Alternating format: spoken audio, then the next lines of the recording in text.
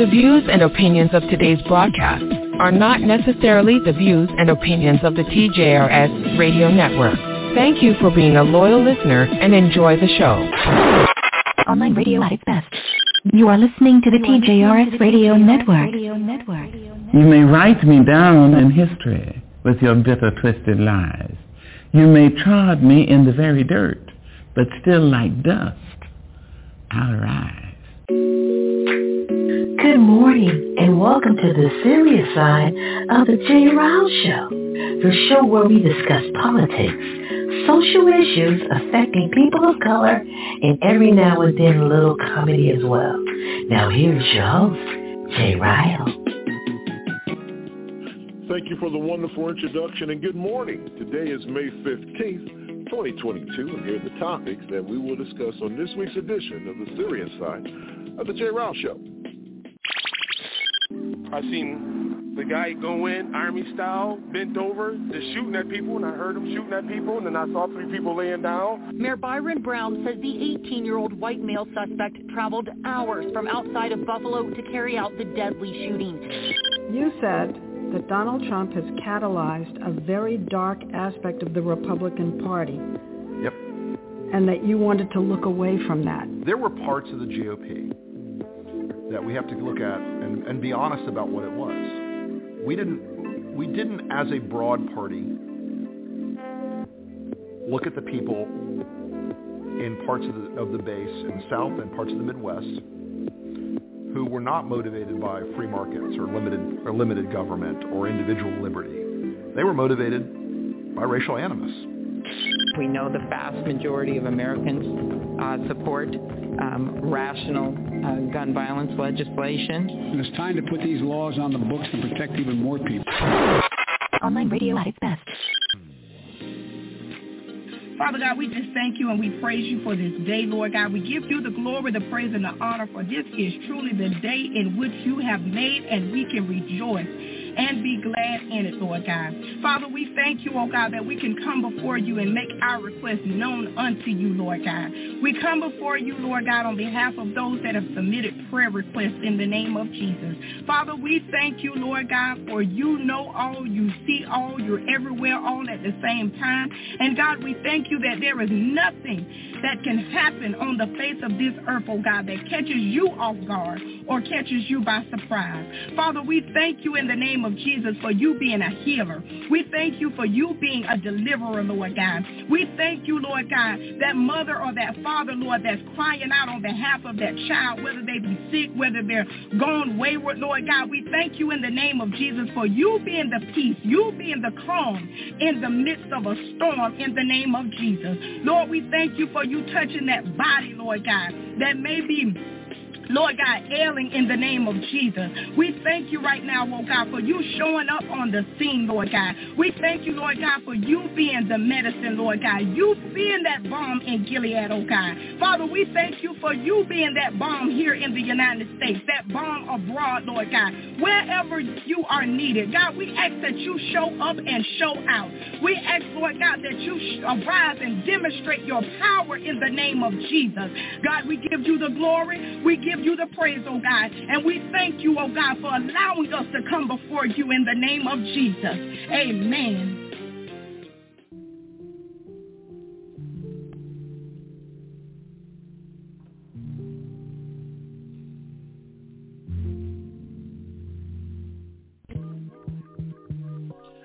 347-850-1272 is our call-in number, 347-850-1272. And welcome into the Serious Side of the Jrilshow, which happens every Sunday morning right here on the TJRS Radio Network, online radio. And it's best, of course, I'm Jrilshow, and once again, it's Mr. Elias and Mr. Elias Show, Mr. Elias and Jrilshow, I should say.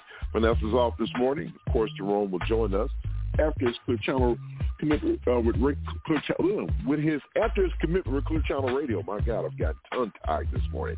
Let's say good morning to the man who gets the first and last word, the one and only Mr. L to the E to the S.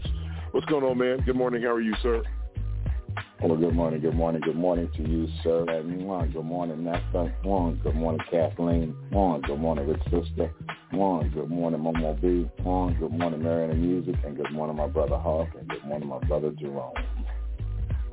Well, like we always do, we take this opportunity to what I call a point of personal privilege, where we kind of rap and clap about things that won't be covered on the show. Something that we didn't bring up, and I've had it in my queue for a very long time, Mr. Elias, about this young man, African-American man, who scored the highest score in SAT history, and he was an African-American. I thought that was an accomplishment, man, that, sometimes they kind of go under the radar and people don't reflect on those things. But when you think about what African Americans have contributed to society, I think about something as simple as a stoplight, or, the first open heart surgery was performed by a black man. So, we sit here and we live in this nation in which, in some cases, we feel like we're second-class citizens. But to the overall arc of innovation and technology and where we are today, black folks played an important role in that. There's absolutely nothing you can do in your daily life that black folks have not invented or put their efforts into it. Even when you turn on the light bulb, people think it was Thomas Edison. No, it was a black man. So, you think about just everything, man, that goes on in your daily lifetime and your daily life. Black person has come to create, so has created. So, but we are always, they always look at us on as second-class citizens, and people don't realize that the voting rights, if they don't renew the Voting Rights Act that they passed like every 10, 15 years, you won't have the right to vote as an African American. So keep that in mind, folks. Yeah, and speaking of, voting rights, looks like a Florida judge has shut down and stopped Governor DeSantis from his illegal redistricting in Florida. So that's a minor victory that we can look forward to, huh? Mm-hmm. Yeah. Any victory is a great victory, No matter how big or small, because they all add up, I realize that. Most absolutely, Yeah, now, speaking of, discourse in America, the former president is being fined $10,000 a day because he's refusing to turn over paperwork. Now, what he's saying is that he lost the phone that has these records, and so he don't have the phone anymore. I mean, listen to how trivial this sounds. He lost the phone, and he can't find the information. So the clock in the cash register is ching, ching, ching, ching, ching, ching, ching, and I love it. What say you? I think they should hit him with $100,000 a day, and I guarantee he would find it real quick. But $10,000, they better get away with it for some months. But $100,000 a day, that'll quickly add up on him. You increase his fine, he'll stop. He'll stop playing games. Wait a minute now. $10,000 a day. Come on, man. $10,000 a day is a lot of damn money. We're talking in 1 month, $300,000. Okay, now add up how much he took in from when people were sending in money for him to get reelected. Yeah, they'll do that. Yeah, I mean, they'll continue. Yeah. They'll continue. I don't understand why we have campaign campaign fraud laws in place, because these guys who really controls that. Oh, well, they're campaign financing. They've misused funds. Come on, stop it. Have you ever heard of anyone being convicted of it? I can't think of one person. Nope. Not one. Nope. And he's used that money illegally, and that's been when he paid off Stormy Daniels to keep quiet. When his lawyer paid off Stormy Daniels to keep quiet, and that was from campaign funds. But what happened? It wasn't him. He didn't go to jail. It was his lawyer. Yeah. And that guy has been a thorn in his behind ever since. Speaking of Trump and the Trumpettes, 6 members of Congress were issued subpoenas by the January 6th commission, and the top dog, which a lot of people feel will be the next Speaker of the House, Kevin McCarthy, was issued this subpoena, and of course he's not going to participate. It's amazing how you can just ignore subpoenas and don't show up. And so let me ask you this, because a lot of people are saying that they are kind of disappointed in Garland. What's his name? Merrick Garland, yeah, because it's like the Justice Department is not moving fast enough on a lot of these infractions and things of that nature. It's like, what are you waiting on? This doesn't make sense to me. I don't understand why this is taking so long. You tell me. Well, I don't get it. Well, from what legal experts are saying, from what I watch on the news, they're saying he's trying to make sure he dots all his I's and crosses his T's, so that there's no backlash and people won't, whatever. But the bottom line is some of that stuff, it doesn't need to go that damn deep. If you ignore a subpoena, then you should be fined or arrested. Simple as that. But these people face no charges whatsoever. Yeah, that's the part I don't get. It's like, okay, we're not talking about charging them for the crime in which they're being subpoenaed for. We're saying the fact that you're just not showing up. So, if you're not showing up, then guess what? You should be held in contempt, and your butt should go to jail. I just don't understand. That's why people talk about there are different rules for different people. And so when you think about it, that's exactly what's going on, because people at home are saying, hell, let me not go to a jury summons. And, if it's in an aggressive county, they're going to come looking for you. So it's like, come on, guys. It ain't really that hard, right? It really isn't. No, it shouldn't be. But, like I said, Merrick Garland, if I was Biden, I'd get rid of him. I would. Well, he can't do that because he can't do that because guess what? That means that the one thing that Biden said that he wouldn't do, he'd be doing. He says, look, that guy's going to be able to operate on his own without any influence from the White House. So if he comes back and fires the guy, that's going to send a message like, okay, you're not doing what the president wants you to do. So, he can't just come back and fire the dude. Come on, man, you know better. It's not doing what the president wants you to do. What you're doing, you're not actually, doing what you're supposed to do at your job. Because if I don't do what I'm supposed to do at my job, guess what they're going to do to me? They're going to fire me. But it ain't set in stone like that, though. You're not performing your job. Huh? It's not in stone. It ain't as simple in black and white. Because you're saying, okay, well, he's not doing his job by not bringing charges against these people. He has to build a case, and he can say, look, I got to build a case. I don't want to put this out here because I know this is going to be decisive for the American people. If I put this thing forward and it fails, then look at what happened with the Mueller situation. The subpoena. Yeah. Well, yeah. All right, okay. I'll give you that because, well, yeah. He's not doing his job. You can't hand out a subpoena to make sure these people show up in court. Really? Come on. Hey, you're not doing your job, man. Come on, you got to do something. You're not telling me you're dotting all your I's and crossing your T's. When somebody hands out a subpoena, these people say, I'm not showing up for that. I don't have to. That ain't nothing you're going to do to me. That sounds like what they're saying, too. It's like, hey, I'll show up when I want to show up, or I'm not showing up. Just flat out say I'm not coming. I'm just not going to show up. And you can say and do what you want to do. There's nothing you can do about it. And the fact that, so like I said, for Merrick Garland not to, something as simple as, hey, you know what, you were issued but wait a minute now, here's the catch to that, because we're not attorneys by no stretch of the imagination, and we don't play one on TV. What I'm hearing, and I need to do some research on this, I'm hearing that congressional subpoenas are not, they're not legally binding. It's not like if a federal judge or if the criminal justice system issues you a subpoena. That's different than a congressional subpoena.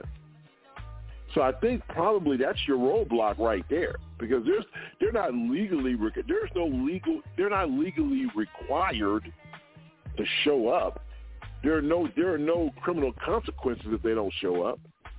That's why they have to refer to the Department of Justice. But the Department of Justice, whether the Attorney General's office, but whether we like it or not, they have to go by the rules. So if there's nothing in there legally requiring these people that they can't charge them for not showing up, then his hands are pretty much tied, right? Yeah, I would say so. I couldn't say. I thought a subpoena was a subpoena. That's what I thought. If you got subpoena, you had to. Well, no. Well, that's the reason why they've been defying them, man. Because the bottom line is, if they don't show up, oh well, what you gonna do? You can't throw them in jail, perhaps. You can't go have the sergeant of arms go and arrest them, because remember they were talking about doing that a few years back. Why don't you just go grab them out of their offices? Can't do that. So maybe there's some validity in the reason why he's not moving.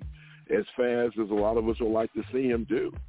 And when you use the word, a lot of people, like you just said, when you hear the word subpoena, you're thinking, okay, it doesn't really matter who issues it, as long, if you've been issued a subpoena, you need to show up. And if you don't show up, a warrant is issued for your arrest. But they can't do that in this case. Well, I don't know. I'd have to ask a lawyer. I don't think they can. No. Yeah, I agree, but I don't think they can. Speaking of, since we're having these fun topics here, one more I want to throw in here before we get out of here. There was a study. I didn't know this until I saw this morning while I was doing research for the show, that for the first time in a decade, white folks, the birth rate for white people are going down. And it's not the leading birth. They're not the leading, I don't know what the term to use, but basically white folks are not putting in the work. And so a lot of people are saying that's the reason why they were like, look, we can't be aborting these babies, because we need to replenish the white race, so to speak, because their numbers are down. For the first time, they're not leading in, birth rates. I mean, that was an eye opener for me. And then a lot of things, you go on some of these far right or some of these dark websites, they're saying that, they're saying that, well, we have to be careful because we don't want black people marrying white, white and black married, because then you're polluting the race. And now we're not going to have pure white kids that our birth rates are down. Give me your thoughts on this one before we head into our break. Well, I've known about this one because they've said this for years, that the white race has they're going to be the majority. I mean, they're going to be the minority. Yeah. Yeah, they said that for years, so that's nothing new to me. And that's why I believe they're passing all the voting right laws and all this other stuff too. So if they are the minority, they still will be in charge. They will still be in charge of stuff, so they won't lose, they won't miss a beat. And this is they will not want to relinquish that power, because they know what they think is that if they relinquish that power, that whoever's in power is going to treat them just as crappy as they've treated them. So I believe that in all my heart of hearts. You believe that in your heart of hearts? Mm-hmm. Huh. Yep. So they're going to remain in power. But we always talk about this on the show, the plantation mentality. I think that's one of the reasons why you're seeing gerrymandering at the local levels, at the state levels, because they can see the writing on the wall. I've always said, it's chess, not checkers. You got to play the long game. When you play chess, you have to be thinking, 3 moves ahead. It's not as simple as jumping one checker to another. There's a strategy in chess, and a lot of people don't like chess because of the fact that it's too complicated. But once again, one of the greatest games ever invented. But these people are playing chess, not checkers. They saw the writing on the wall. Like you said, these numbers have been trending in this direction for a very long time. But this is the first time that the census report has actually said, okay, look, this is what's going on. You guys are no longer leading when it comes to the birth rate. So you guys are going to start looking at the fact that y'all are going to be a permanent minority. So if you're going to be a permanent minority, the only way to fix that is to do what? Let's gerrymander some stuff so we can remain in power. Good call, Mr. Elliott. That's a good call. All right. Number 347-850-1272 is the JLS Show. We'll be right back after this, after an NPR News update, and we'll get into the heavy lifting of the show.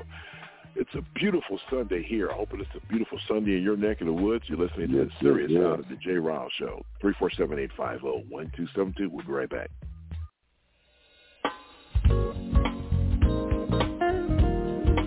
Live from NPR News, I'm Giles Snyder.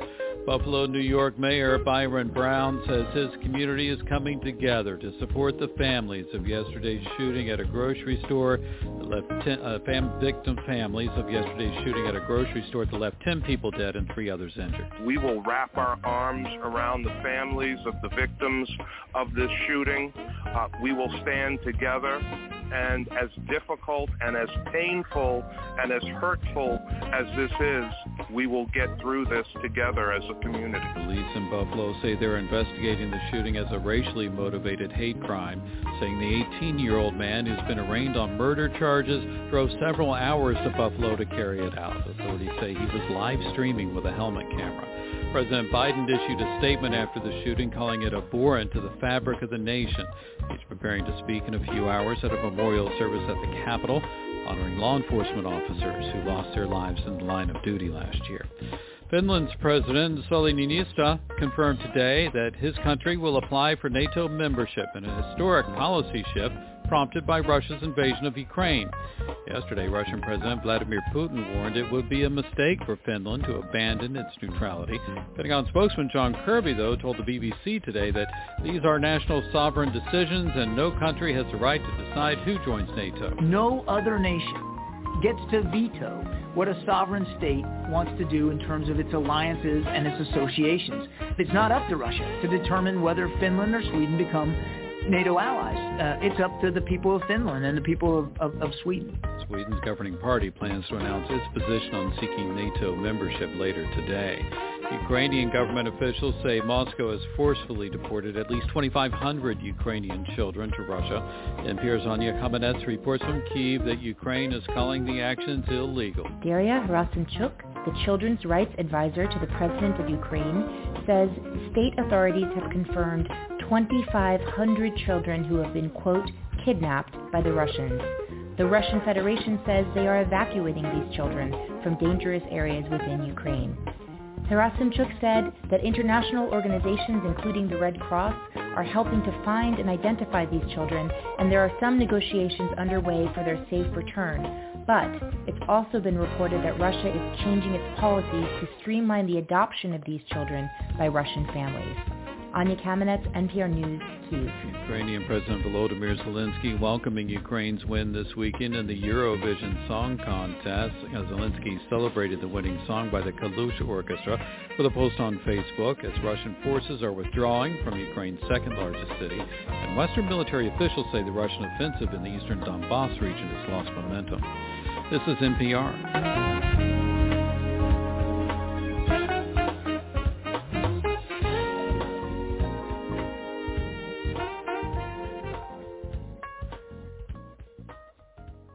Online radio at its best.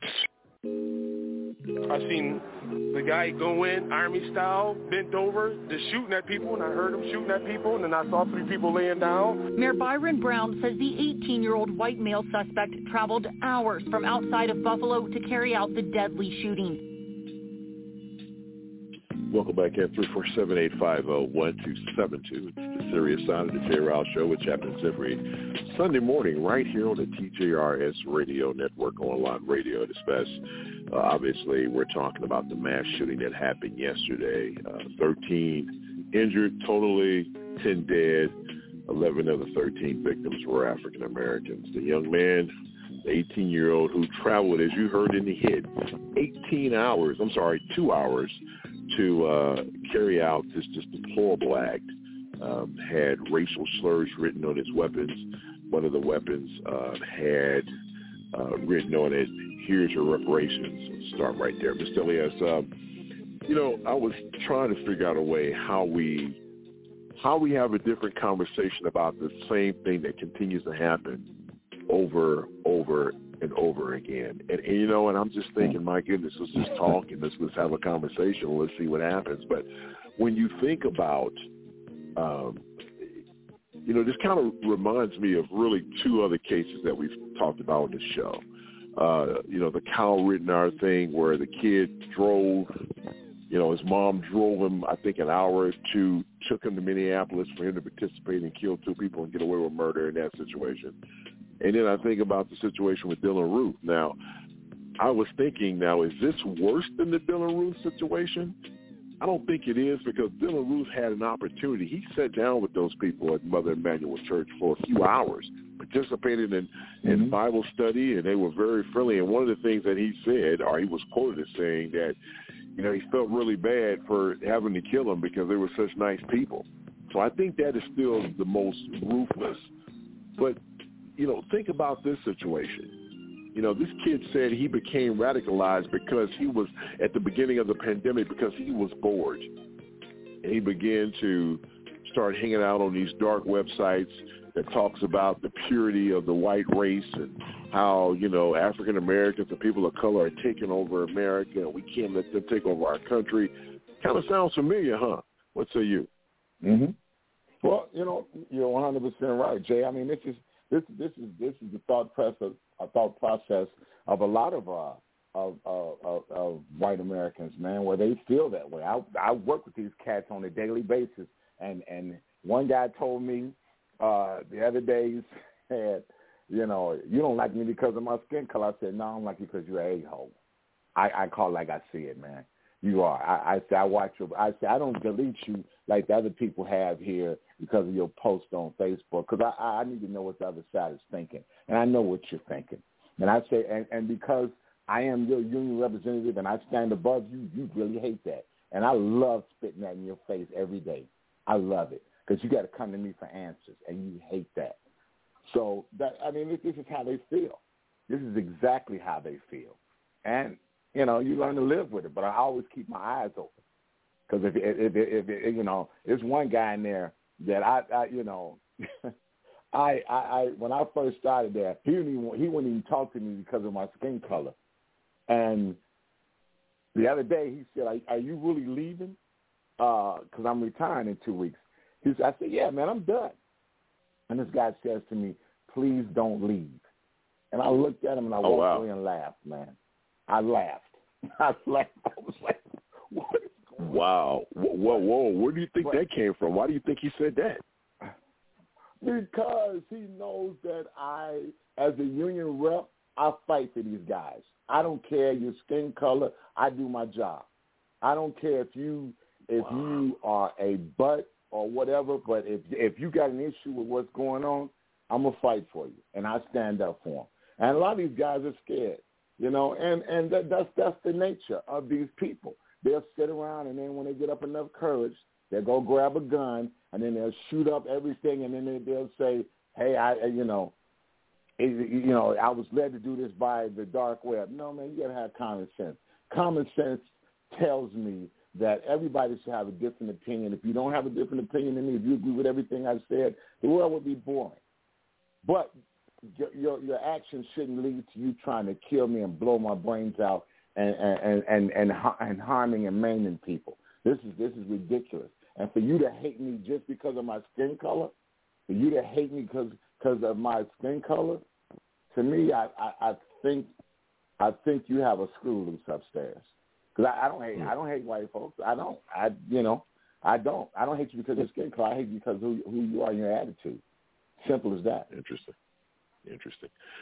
347-850-1272. Now, I found out about this news this morning because, yesterday I was kind of running and gunning and unusually, this is unusual for me not to tune into the news at all. And so when I woke up this morning and began preparation for the show, I saw this, and I'm like, oh, my God, and I heard where it was. And I'm like, oh, boy.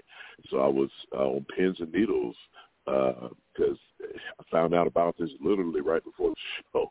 And so I'm so happy that this man is in the house. Let's bring him in, the one and only Mr. Jrilshow, the smartest man in the world. Man, how are you doing, man? And do you know where this location, do you know where this happened? Have you been to that store before? Good morning, Jerome. I'm not sure. I've been to some Tops. That chain is from Buffalo, and I've, spent a lot of time in Buffalo, so I'm not sure specifically where this particular store was, but I almost feel like, it was one of the ones that I've gone to. It's a big chain, though, so they have a lot of stores. Wow. Yeah. Well, man, just give us your thoughts on this, Jerome. I know that I was telling Mr. Elias before, at the beginning of the segment, it's like trying to find a way to have a different conversation about the same old thing. And it's like, well, we sound like broken records, but guess what? God dang it, it's happening over and over and over and over again. But, here's the situation, and I told her this kind of reminds me of a combination of two crimes. The Dylan Ruth situation at Mother Emanuel Church, and then the situation with that guy, Kyle Rittenhouse, who had his mama drop him off. So this guy had plenty of time to think about what he was doing. And if you go back and look at some of the things they found on him, he was a straight-up racist. And some of the language, they went back and read his manifesto. It sounds like some stuff you can hear on Fox News if you tune in tomorrow night. What say you? Right. So, something, again, that this country never likes to deal with. And I can't even say that these kids are radicalized more than they're conditioned to be that way. And I keep saying this, that white folks in this country need therapy. They're brainwashed to believe something that most people know is not true. And so you have a lot of people who keep saying stuff like, all Trump supporters are not racist. But if you are missing the obvious, you are. Because the obvious is that people have a belief system that has to do with white supremacy.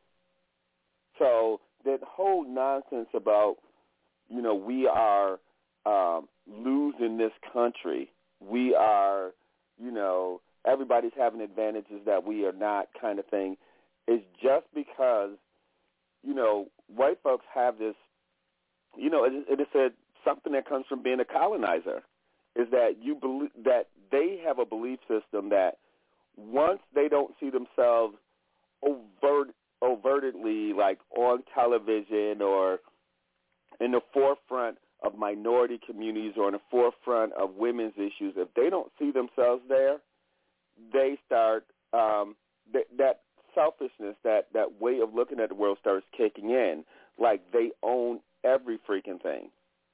And that is a belief system that they were fed by Hollywood and, just regular programming vehicles that reinforce that, redlining and in neighborhoods, and it kept everybody separated. So white folks have something in their belief system that they need to shake out. There's no work for us here. I can tell you how I feel about it personally, but that, I don't care to do that. But the issue is always that as a society that we need to deal with this. And white folks will never deal with their own biases, right? And so there has to be some kind of adjustment. So if we keep patting down every little white kid that comes into every building, white folks will be like, oh my gosh, you are, that's going against us, and we're being isolated, and it would still radicalize the rest of them. Because there's this thing about your oppressor feeling like they are the victims. So that's why they have to oppress you. That's why they have to kill you. That's how they have to rape you, because we are losing ground. Now, if that doesn't sound maddening to people who have sense, I don't know what to tell you. But we have to look at this stuff differently. It's not. I don't even know what to even say about this. But it's the reason when I hear people say things like, "Hey, black people, stop blaming white folks. Have your own communities. Have your own stuff." Black people have to have security against white people, because if you have too many black people in one spot, you have to defend yourself. And I know people don't want to hear that, and white folks definitely don't want to hear that. But you guys are the threat to the black community. No matter how you slice it, we are your entertainment when it comes to the black community and what kind of things negative happens in the black community. But that's porn to white folks. Right? Oh, look at them. Look at them. They're fighting amongst themselves. These are two different issues. The issue is that there's a threat that comes at black people in particular from white folks, because white folks are conditioned to believe something that is not true about black people. Interesting. Ms. Elias, yesterday, I mentioned on the show last week, or maybe I didn't, my daughter's birthday, Mia. Wow, maybe I didn't. I think we talked about Mother's Day, but, happy belated, sweetie. We celebrated it yesterday. One of the things she wanted for her birthday, which I was like, oh, my God, she wanted to go to, like, one of the most expensive freaking restaurants in Houston. She wanted everybody to be dressed up, and that was her idea of her birthday. So obviously, we kind of had to go through with it. And so you're in this, we're in this place, and it's, fine dining. It's a very expensive restaurant. And I was like, oh, my God, am I going to have to wash dishes at some point, right? But there was this table behind us, and there was this white guy in there, and he was loud. And when I tell you he was loud and cussing, and, and they had to stop me because I was about to get up and confront him. So when it was all said and done, I asked for the manager. I said, let me ask you something. I said, people come here and pay this kind of money to sit here and enjoy themselves. The last thing you expect to get some loudmouth drunk in here, and you guys didn't even ask the man to leave. And I said, now, had it been me acting like this, y'all would have had me out of here in a minute. And they had a cop at the front, and they, sir, we apologize. I said, this is privilege. That's all this is. You guys think you can do what the heck you want to do because at the end of the day, you know that there's this code, unwritten code out there about how America looks at white versus black. It's just a sad, sad situation that we're even having these conversations. But at the end of the day, I've had so many white folks come to me, Mr. Elias, not come to me, but come, communicate with me through our shows, through our shows messaging, telling me, you guys, you talk about white people all the time. What we're doing is we're telling you something that you need to hear. We're not making this up. We're not telling you, oh, my goodness, well, what happened yesterday was real. A young 18-year-old boy jumped in a car after, putting out a manifesto talking about how much talking about race and the cleansing of race. And, he had the N-word written on one of his weapons. On another weapon, he says, not repercussions, but reparations. Here's your reparations. This is this kid's mentality. He drove 2 hours, and he shot 13 people. 11 were black, and 10 are dead. We're not making this up. If you don't like us talking about these types of things, then stop doing what you do. Now, I had somebody else say, well, you don't talk about black people killing black people. Oh, yes, we do. We do. Things like this happen. When we look at mass shootings like this, and a kid just goes and shoots people because, hey, they don't look like me. What does that say about this country, Mr. Elias? What does it say about America? Is it really the home of the free and the brave?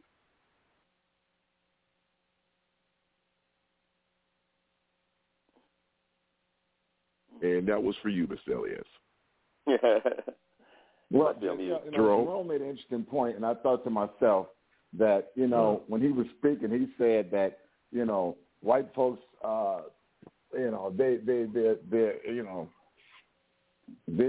are, wow, they don't take it seriously what we do, but let us separate from them and get another Black Wall Street going and see what white folks are doing. What do you mean? What does that mean, though? When you say how low down we are and how messed up we are. What? Okay. No. You said something about they don't understand what we do. Break that down for me, because I think that's important. What you just said. What do you mean by that? They don't understand what we do. What does that mean? Well, the finances that we provide for this country could run a small nation. It could run a small nation. Okay. And if we stop putting our flavor, our style, and everything else we put into this and put it into our own communities, white folks will find some way to come in and destroy it, like they did back then. This is how they feel. Because one thing white folks understand is that money, and if you take that out their pockets, guess what they're going to do? They're going to find some way of getting it back. That's how they run. That's how they roll, and they've always been that way, and they're not going to stop. So, we can run a small nation with what we spend and things that we buy, things that we add to the culture, everything else. We can run a small nation, but we haven't figured that out yet. But when we did in the 1920s with like Black Wall Street and North Carolina, they came in and they destroyed it because they didn't like to see that, and they never will like to see black folks succeed. Because once they realize if we got together, there's no stopping us. 347-850-1272. Go ahead, Jerome. Go ahead. That's part of what the problem is. So we can go back and look at this. They kept calling them race riots, but there was no rioting on the black people side. There was white folks coming into black towns. So whether they came into Opelousas or Galveston or Tulsa or Rosewood, there's documented at least 20 cities that when there's a bunch of black folks, white folks will make up a reason and come in there to destroy or disrupt life as anybody else knows it. And again, it's a part of their pathology. Like they need to have a conversation about that. We don't really, but we need to know what's going on. Like I always believe this, and again, I'll say this for the record, I am not writing this because I have been asked to write this for the last couple of years. But there really needs to be just kind of an understanding on how to deal with white folks in certain situations, right? Because the truth is that history is not just repeating itself, it is reflecting itself. And the problem is it's not like it's on repeat, it's just what it is that we keep ignoring. So we keep projecting wellness and harmony, and why don't everybody get together, and people keep running some crazy Martin Luther King speech at us, that I Have a Dream one, like he didn't say I Have a Dream was in 63. In 68, he said we need to go to a more aggressive nonviolence. He realized that things were not changing, right? But we keep getting marketed the I Have a Dream speech because it's like, oh, if we don't strive for this utopia, what else is left? It's like you cannot strive for a utopia in a place where you have a bunch of sick people, right? You need to actually heal somebody, or at least get folks treatment, because this is problematic. So we have to adjust, but more importantly, we can't keep ignoring that. So anytime someone would say, hey, the black community needs to step, especially when white folks say this, I think it's the most absurd thing to hear white people say is like, you should have your own stuff, or why don't y'all do this? And why? It's because of evil projected up onto us. It's the reason that we get redlined. There's a reason why we can't just get simple bank loans, or when someone is trying to open a business with the same credit rating as someone white, they cannot get loans. Like, this is across the board. White supremacy is affecting us across the board. So even though, I don't care how that word sounds to anybody, it is just the best description that we have about how colonizers actually project the illusion of dominance over one a culture that's not theirs, right? So we have to actually talk about this stuff so that people kind of understand that we are not delusioned by it. Now, you may want to go on to national news or some other program and have people sit there and talk about, we need to open more dialogue. We need to hold hands. We just need to have a better understanding. It is not us. It is not our work. So somebody kind of needs to tell white people the truth sometimes, that you guys are sick. Right. We need to tell them that, and they need to adjust. Yeah. Yeah, I think you're right overall. I mean, like you say, for the most part, that's what's going on. And, and don't misinterpret what we're saying. There are some great folks that are on that side of the fence, but we're just talking about don't do overall.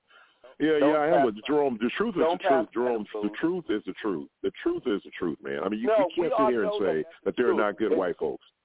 Let me tell you this. Let me just say it this way. Okay, so what happens is that when you negate something we're making a point, and we negate stuff by saying, oh, there's some good white people too.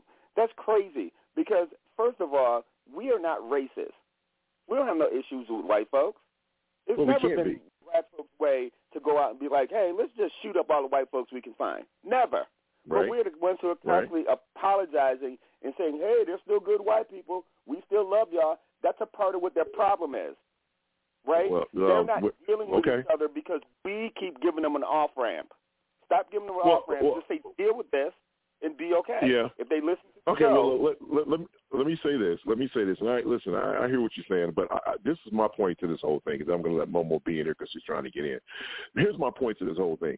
It's not apologizing for anything. I would like to think that the people that we're talking to, they understand exactly what's going on. I'm not going to sit here and act as if the whole white race are demons. And I'm not, by me saying that, okay, well, I'm not saying, but what I'm saying is that I'm not giving them an off-ramp by saying that, like, oh, well, we're going to talk about you for 20 minutes, but then we're going to also say, but you know what, there's some good people. I mean, listen, at the end of the day, the truth is the truth for me. I get what you're saying, and I can understand your logic behind it, and when you say it out loud, it makes some sense. But at the end of the day, for me, and I can't speak for you, but for me, at the end of the freaking day, there are some white folks out there who have held signs up, who have been marching with us. I know I have a real good white friend. You know, she is always sending me stuff on the show. Look what they're doing to our people. And she said our people, but it's all stories related to African Americans. So I get what you're saying. I definitely get what you're saying. But at the end of the day, I'm going to ask that you meet me halfway. Whether you agree with me or not, that's okay. But at the end of the day, I do understand what you're saying, and I get your point. I really do. Let me bring in Momo Beasley in here, because we're going to go over, but I'm going to extend it for another 3 or 4 minutes. Good morning, Momo B. Welcome into the show. Good morning, fellas. Hey, Jerome, hey. Miss Elliott, J. Rao. I don't know if what's her name? No, she's not. Is there. I know. You said, what's her name? Wow. My goodness. Okay, go ahead and make your point. Anyway, good morning. Jesus Christ. I know good you're morning, all right. How Go about ahead. That? Good morning. Good morning. There you go. Y'all said a whole bunch of stuff. I was like, wait, I gotta remember this. I got, my memory. But anyway, I wanted to touch on Jay. As Jerome, you shouldn't even say nothing about Jay backpedaling and kissing butt, because that's what he do. So anyway, besides that, Oh, man, I ain't jumping on Jay today. I'm not even going to dignify that as a response. Go ahead and make your point. That is my point. How about that? Are we done? Okay, well, we're going to break now. No, that was it. Well, come on. Let's go. That's one of your points. Okay. Okay, give me the other point. So, my other point is, when you was in a restaurant with the people that was doing the most, what you should have did, I'm not saying you should have got up and confront the man. That's what I would do, but you shouldn't do that. What you should have done was go to the management before you got fed up, when he first started acting rowdy, because that's what they be doing to us. You go to the manager and say, excuse me, table number 8, they're getting kind of loud over there. Can you go tell them something, and then see how it plays out from there? That's how you do that thing right there. You can't just walk. Well, you and I are very similar, because first of all, we were already there. They came in later, and then it wasn't until I really wasn't listening, because obviously I'm there to spend time with my daughter. But then when he got loud, I said okay, and then I saw people. I saw the people going over there. I said, well, maybe they're going to say something to him. And then I was about to get up and I said, you sit down, because I'm not listening to no more of this.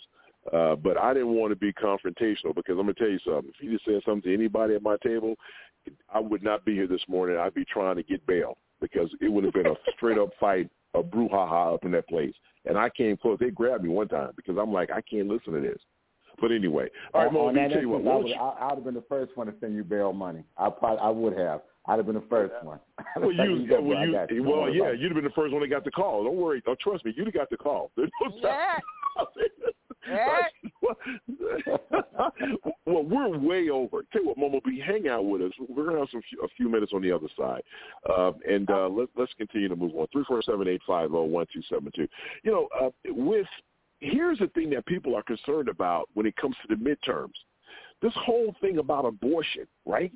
Now, is this the golden goose? Is this the sword? Is this the spike or the statecrats have been waiting for to try to turn the tide that's coming up here in November? We don't know. But I tell you what, in this week's edition of In 4 Minutes or Less, something that you need to know, people are demonstrating all over the country. And on the other side of this, I'm going to ask my folks here that same question, even though we're talking about something completely different. But I want to know. Great thing about this show is we're going to be able to maneuver a little bit. You're listening to the Serious Side. It's Kavita time. In 4 minutes or less, something that you need to know. We're watching rallies today in New York City, Los Angeles, Washington, D.C., and Chicago in support of abortion rights. The planned marches are in response to a Supreme Court decision that hasn't happened yet, but the leaked draft opinion points to the possibility that the court will either substantially weaken national abortion rights protections or fully overturn Roe v. Wade. NPR's Cheryl Corley is in Chicago and joins us. Cheryl, thanks so much for being with us. Oh, quite welcome, Scott. And tell us about the scene there at the march.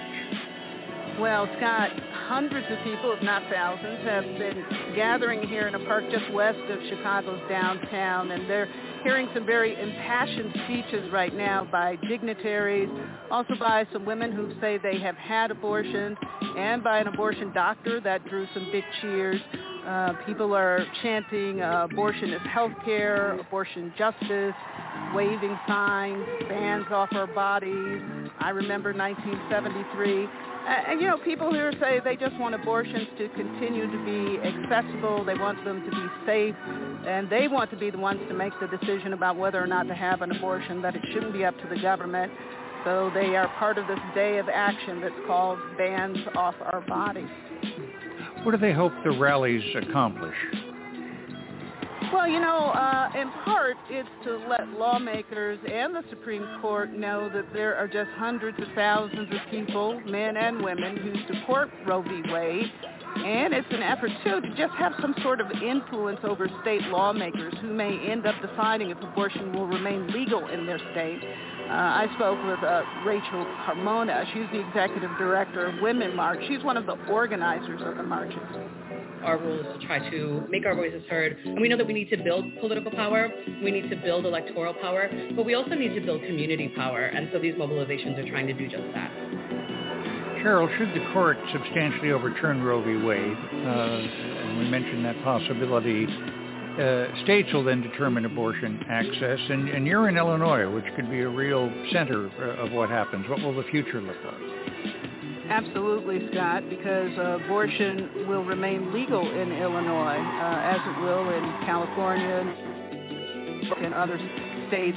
But it means that in areas people won't be able to have an abortion. About 26 states have already approved laws that would further limit or ban abortions. And so the centers here in Illinois are preparing for an influx of patients. I visited one Planned Parenthood facility in Illinois right near the Indiana border, and they increased surgery days from 1 to 2 days a week. The president of Planned Parenthood in Illinois, Jennifer Welch, says, people are going to have to just travel for miles in order to receive an abortion. Here's what she said. There may be no abortion access in between Illinois and Colorado. So patients could be coming to us from a number of states, a large swath of the Midwest and the Great Plains, and that's what we are preparing for. And she says that could mean an extra 20 to 30,000 more patients. And what are you hearing from pro-life forces? I spoke with one opponent, Eric Scheidler, president of Pro-Life Action League. He says that while they welcome what could be in store for Roe v. Wade, opponents here will still be on the defense. NPR Cheryl Corley at a rally in Chicago. Cheryl, thanks so much for being with us. You're welcome, Scott. Online radio addict. You said that Donald Trump has catalyzed a very dark aspect of the Republican Party. Yep. And that you wanted to look away from that. There were parts of the GOP that we have to look at and be honest about what it was.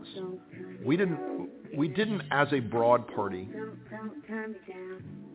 look at the people in parts of the base in the South and parts of the Midwest who were not motivated by free markets or limited government or individual liberty.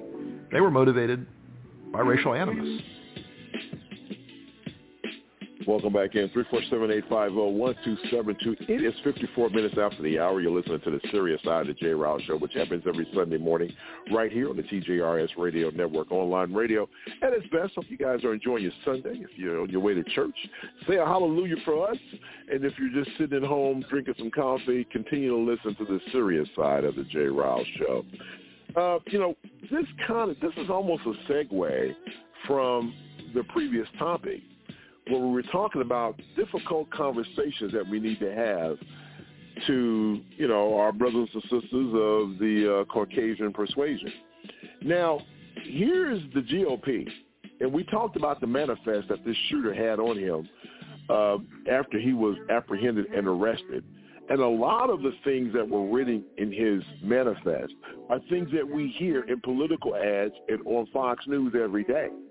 So it's not a coincidence that we have people out here who really and truly feels this nonsense because they're infused with it every day.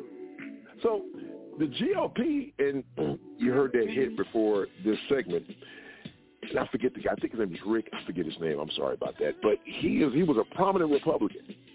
He said, listen, the bottom line is that these people should have been purged from the Republican Party a long time ago. And now we have a problem because now we have Republican politicians who are putting out red meat out there to get the support of these people because they're trying to win primaries. The thing that's so sad about it is this, is that when you look at the fact that they're, catering to these people to win their primaries, but because local and state governments are gerrymandering districts, you would think a long time ago, yeah, you can go ahead and try to reach that far-right extreme of your party, but as soon as you get into a primary or a general election, you're going to lose because the majority of the Americans don't think that way. Well, guess what? If you keep gerrymandering districts, you ain't got to worry about it because then you're going to already have an advantage going into the primary. Jerome, let's as a political strategist, when we talk about how the GOP has just, some people may say it never changed, right? But I think it has. I think it's changed because now a lot of the things that were whispered in parlor rooms and that were talked about amongst their own friends, it's mainstream because of the 45th president of the United States. He provided cover for these people to come out and, and walk through a grassy field with tiki torches saying Jews won't replace us. He's the guy that sit there and told the Proud Boys to, stand down and stand ready or whatever that term he used. So why should we be surprised that we have a Marjorie Taylor Greene and a Matt Gaetz and a lot of these people, Mo Brooks? We have these folks that are part of the Republican Party who are spewing this stuff, and more of these people, mind you, QAnon folks, they're running for office, and there's a possibility they may win. So what's, in your opinion, man, are we at a place in our nation's history where we should really and truly be nervous about returning to the 60s because what they're trying to do with political office, and we talked about this in the last segment, that for the first time in 10 years, white folks, the birth rate is low. And then we see the minority of people of color and white folks are going to be in the majority of of people of color being the majority versus white folks being the minority. If you had to put a spin on this, or if you had to answer this, or just give me your thoughts, man, what do you think? Do you really think we're at a point in our history where we may be returning back to the 60s? Okay, so I'm laughing because I'm like, when did we ever leave the 60s?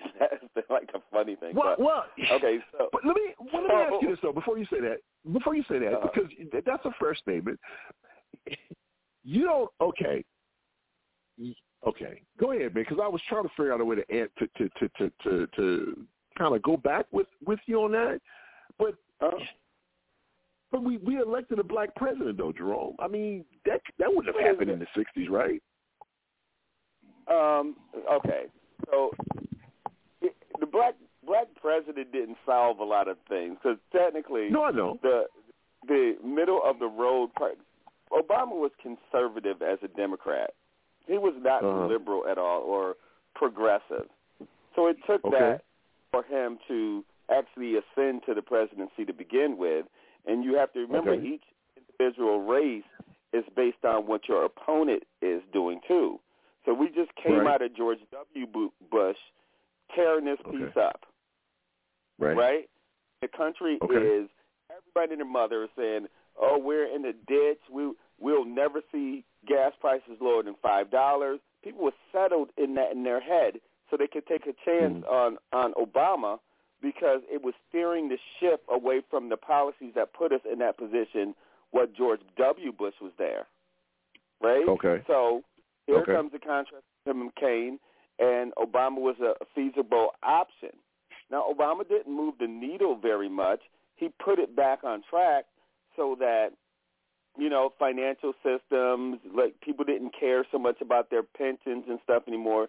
It got to a place that it had stability. And what did they do? The pendulum swung back to the racist, you know, xenophobic kind of craziness that white folks are used to because they don't mind it.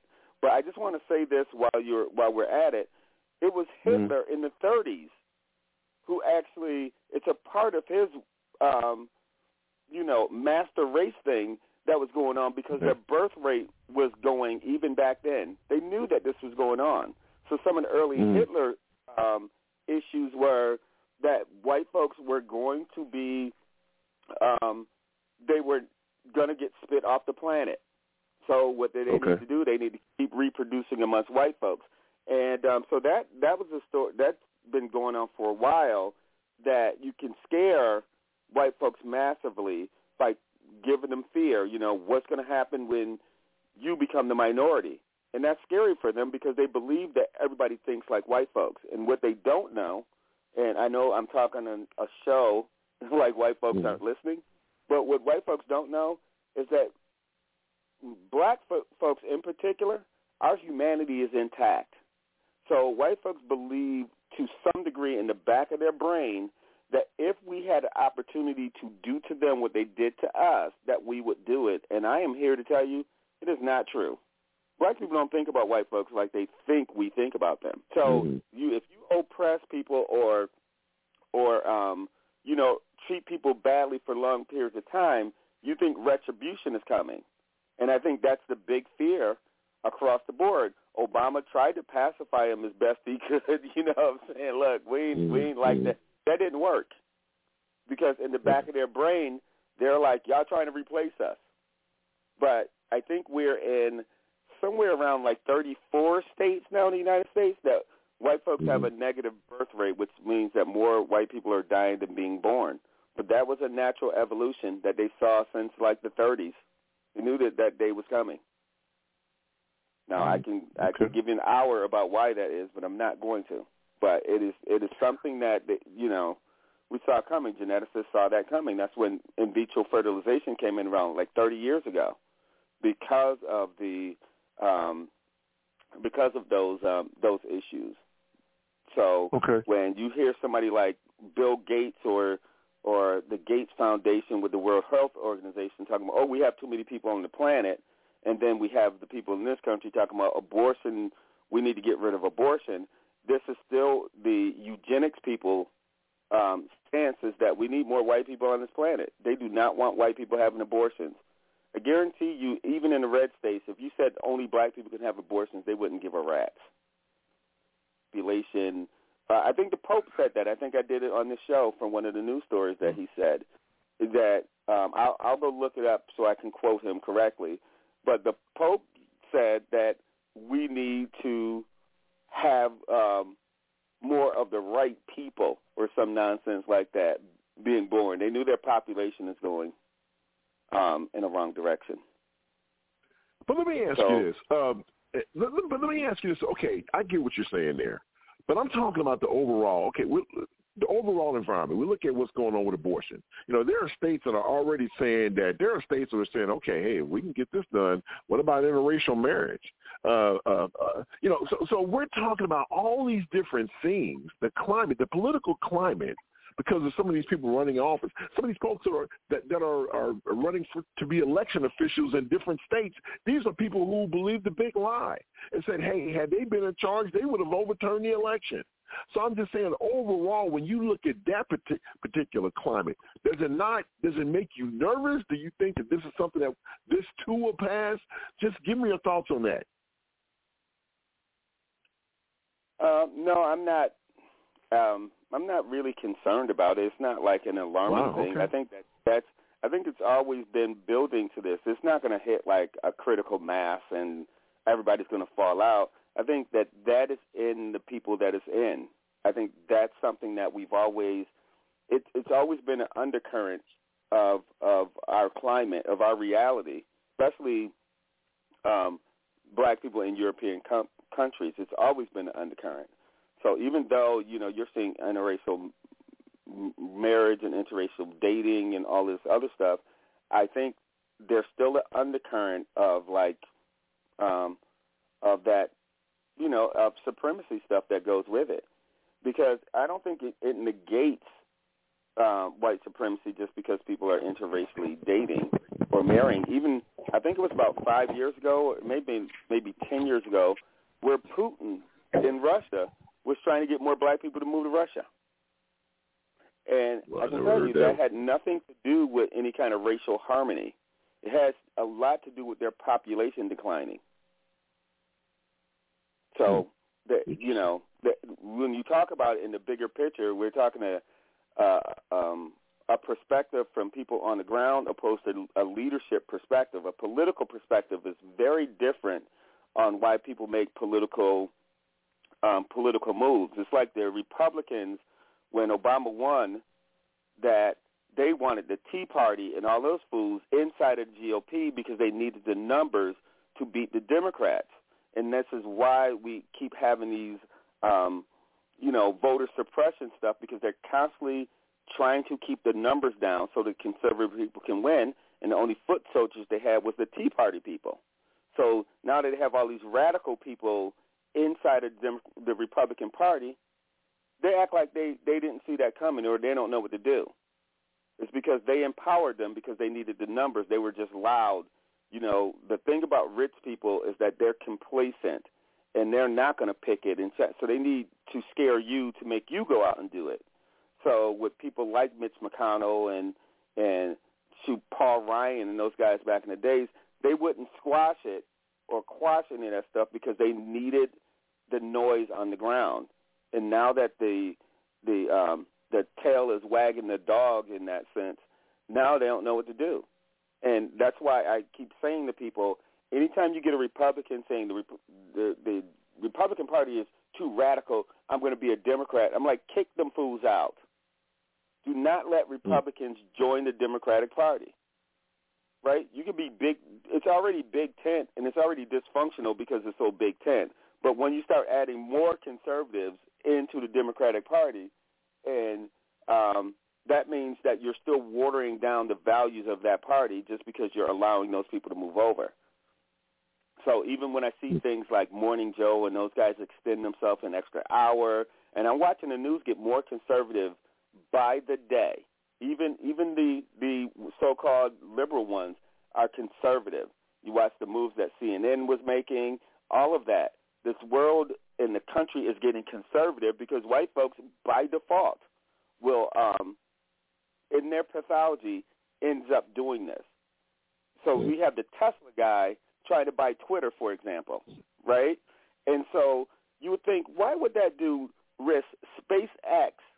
Like, he's literally using shares of SpaceX and Tesla to buy Twitter.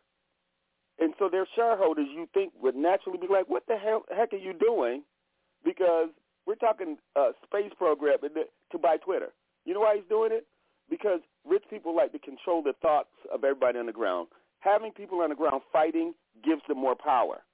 So the first thing he said was, we're going to lift the ban on Donald Trump. You're like, why would he do that? He's just another rich guy that likes chaos because it helps keep them in power. As long as you are fighting, you won't focus on the stuff that they're doing. Now, personally, I don't think he's going to buy Twitter. I think he's going to take a $1 billion buyout after he changes their policies and try to get them to put more conservative people back on Twitter, because that's how they keep power, is the radicalization of the people on the ground. They're watching them. Yeah. No, go ahead. No, finish your thought real quick. Yeah, I was going to say they're watching them like rats in a maze or ant farm is how rich people are playing the people on the ground. So every time something happens, like a mass shooting and all this other stuff, I think they pretty much pretend to be upset. And then they say, hey, everybody go out and get more guns.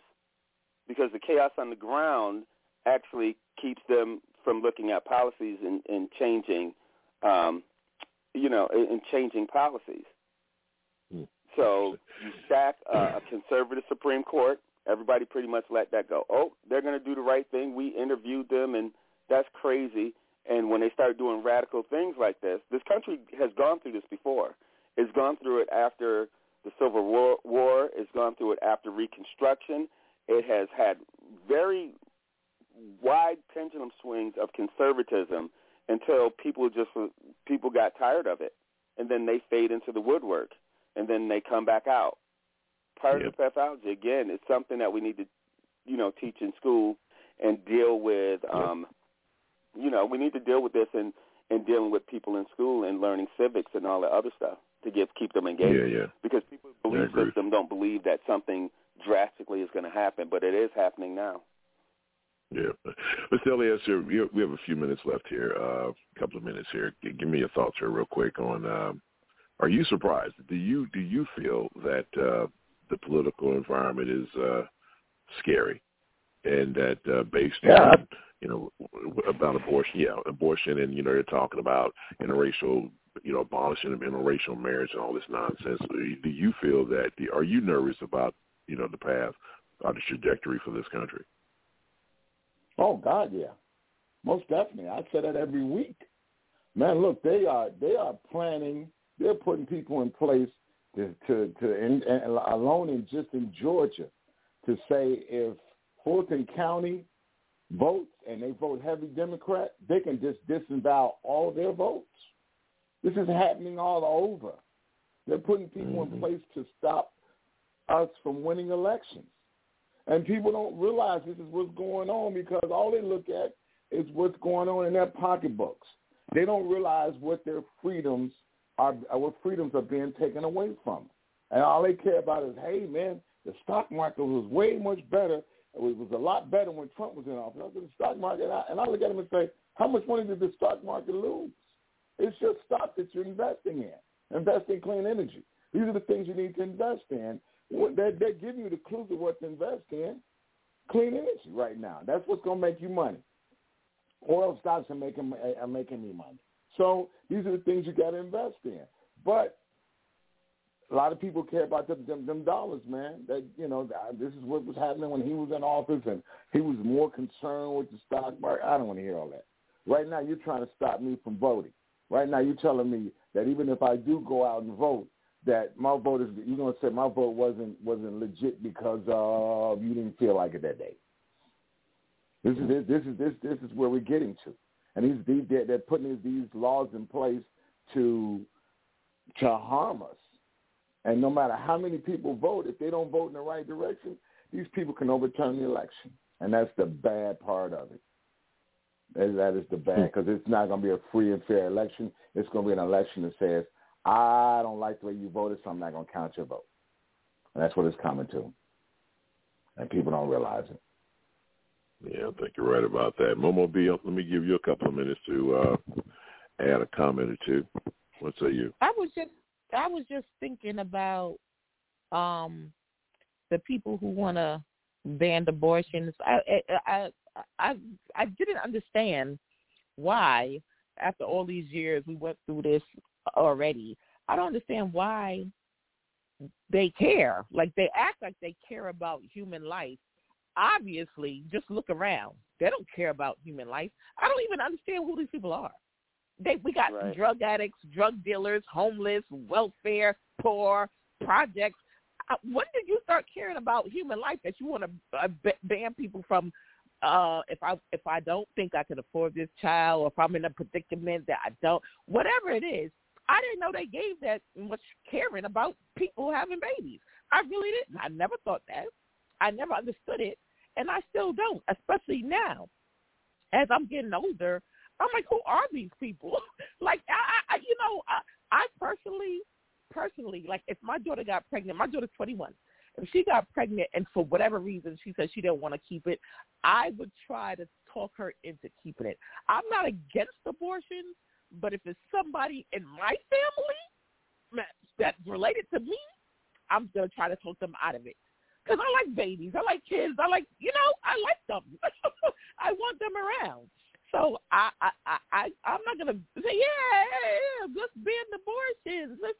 I'm not gonna say that because everybody has their own decision to make in their own life. But if you're related to me, you're not having one. But that don't say I'm gonna go out there and say yes, let's ban abortions because why? Wait a minute. Wait a minute. You just contradicted yourself. You said people have the right to make decisions in their own life, but if you know me, you ain't having it. Oh, okay. Well, people in your family don't have that right. If it's related to me, my daughter's child would be my grandchild. We're not getting rid of that. I don't care what nobody else do with theirs. Okay. But they have a right to do what they want to do with theirs. That's not what I want my daughter to do with hers. That's all I'm saying. Oh. It is going to be her choice, but we already know her choice is going to be my choice. But whatever. Anyway, I just didn't know all these people that don't know people want to be in my business and want to tell me or anybody else what to do with mine. That's my point. Mm-hmm. You don't even care about us. That's obvious. You don't give a damn. And then to say, there's less white people having babies. Of course there is. Look at them. There's more. When I was growing up, you went to class and you knew who was black and you knew who was white, and then you had the Puerto Ricans, and that was it. Now you go to school, you don't know who's who and what color is what color. Everybody's mixed. So what are you talking about? And I think they're mad at that. They don't like all that. They want to be white, white, white. But that white stuff went out the window a long time ago. My daughter had people in her class. I'm like, what is this? Who are they? I don't know, but I know one thing, that the older, hello? Am I still talking? Oh, this music play. Yeah, but we're going to break. We'll be back after this, my God. We'll be back after this. Oh, my God, this girl here, boy. Today, nearly 1 in 5 Americans are living with a mental health condition, from our children and grandparents to our veterans, coworkers, and neighbors. For all of us, our mental well-being is just as important as our physical health. But unfortunately, most of us don't know how to recognize the signs that someone is in emotional distress. And so many of those who are having difficulty can't get the help they need. Together, we can change this. We can start by visiting changedirection.org and learning the 5 signs that may mean someone is struggling and needs help. And then it's up to us to show compassion, to reach out, to connect, help folks find the hope and the support they need. Together, we can change the story about mental health in America. Together, we can change direction.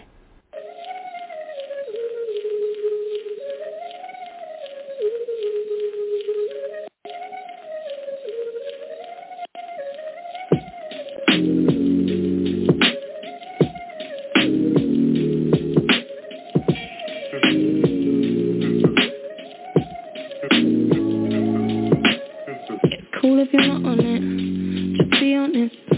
Cause after they'll be on it, yeah, I promise. I graduated from the waves, now the only men I see are setting pace. See, I could settle down, but no, I couldn't be a trophy. Got my own dreams, not a possession, you could never ever own me. Won't find me falling in love because I'm lonely. Would it be easier if I was seen and never heard? Caged up like a little bird, not looking pretty, never said a word. If I was seen and never heard, if I couldn't live without a man, never spoke up when I gave it down, not looking pretty, never said a word. If I was seen and never heard. If you don't wanna back it, let's stop the racket. Go our separate ways right now. Get to packing, cause there ain't a point in dragging this out when I don't even like what's happening now. See, I could settle down, but no, I couldn't be a trophy. Wanna give me your word, but never show me. Think you figured me out before you know me. Would it be easier? Would it be easier?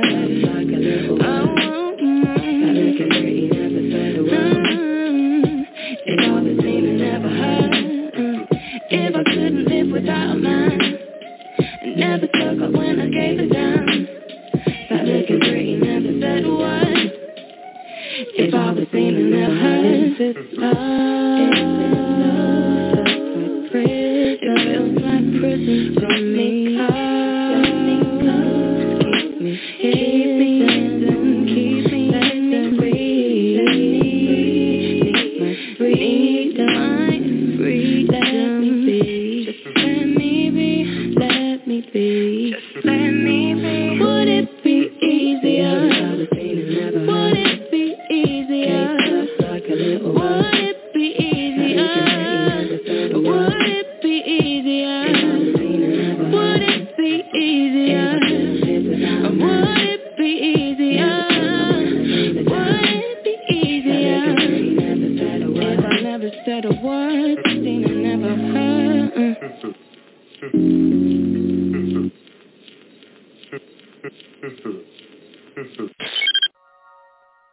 know the vast majority of Americans support rational gun violence legislation. And it's time to put these laws on the books and protect even more people. Welcome back in, 347-850-1272. As you can see, the theme of this show, really what happened in upstate New York has really set the tone for this morning's show. You know, the young man who killed all those people, he actually purchased his weapon legally. So it kind of goes back to the argument from the other side saying, well, wait a minute, you can put in all the you can put in all the gun laws in America. It's not going to prevent mass shooting. And the Democrats are saying, yeah, but you know what? In some cases it will. One life is one life saved, is one life, you know, that's what we want here. So as we continue the conversation, Mr. Elias, let me go to you because, you know, you're an avid gun owner and, you know, but you also believe in,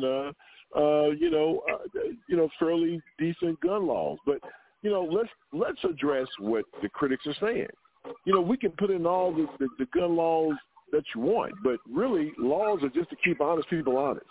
Because remember, Chicago and Illinois have some of the strictest gun laws in the nation. But but you think about it, every weekend, you know, there are mass shootings and killings in Chicago. So when the other side say things like, well, okay, yeah, but that's not going to stop it. Every time there's a mass shooting, people want to start talking about gun laws. Hell, it ain't going to change nothing. So what are we talking about?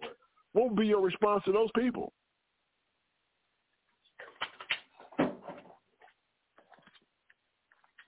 Mr. Elias? Look, man, let's just call it what it is. In Chicago, what? Right next to Indiana, we got what they call a gun show loophole, right? So what you can do is walk into a gun show and buy the amount of guns that you want to buy from anybody. A private seller that's walking around saying, hey, look, I'm buying a gun. Let's close the gun show loophole. That's the first thing you need to do. Because right now, I can sell any gun I want to that I got to somebody. There's no paperwork involved. I don't even have to make sure this guy's not a criminal. I don't even have to make sure that this guy doesn't have a felony record. All I had to do is just sell it and get my money from him. Trust me, it works like that. So there you go. There's one that needs to be shut down with the gun show loophole. That's one. The other one is the ghost gun that Biden's trying to get rid of.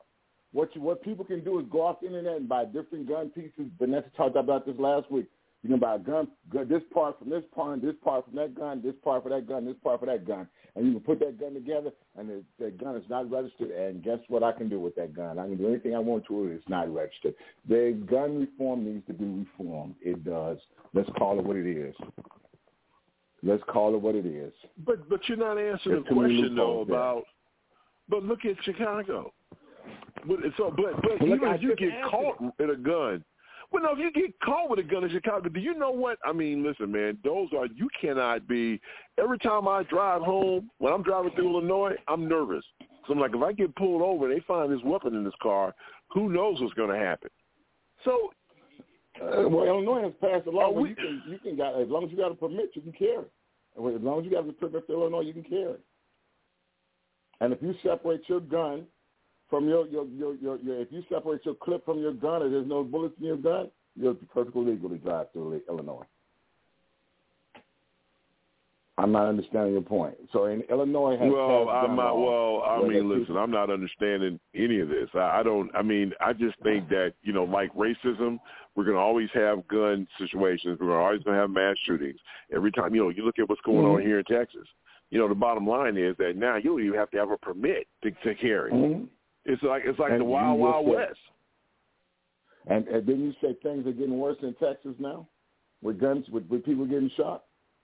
Well, I mean, it's all over the nation. It's not necessarily Texas. It's all over the nation. People are getting shot and killed. You and Vanessa were complaining about how crazy it was there and people getting shot on the highways and people shooting. Well, I mean, but that's everywhere. I mean, yeah, but I don't know if that has anything to do.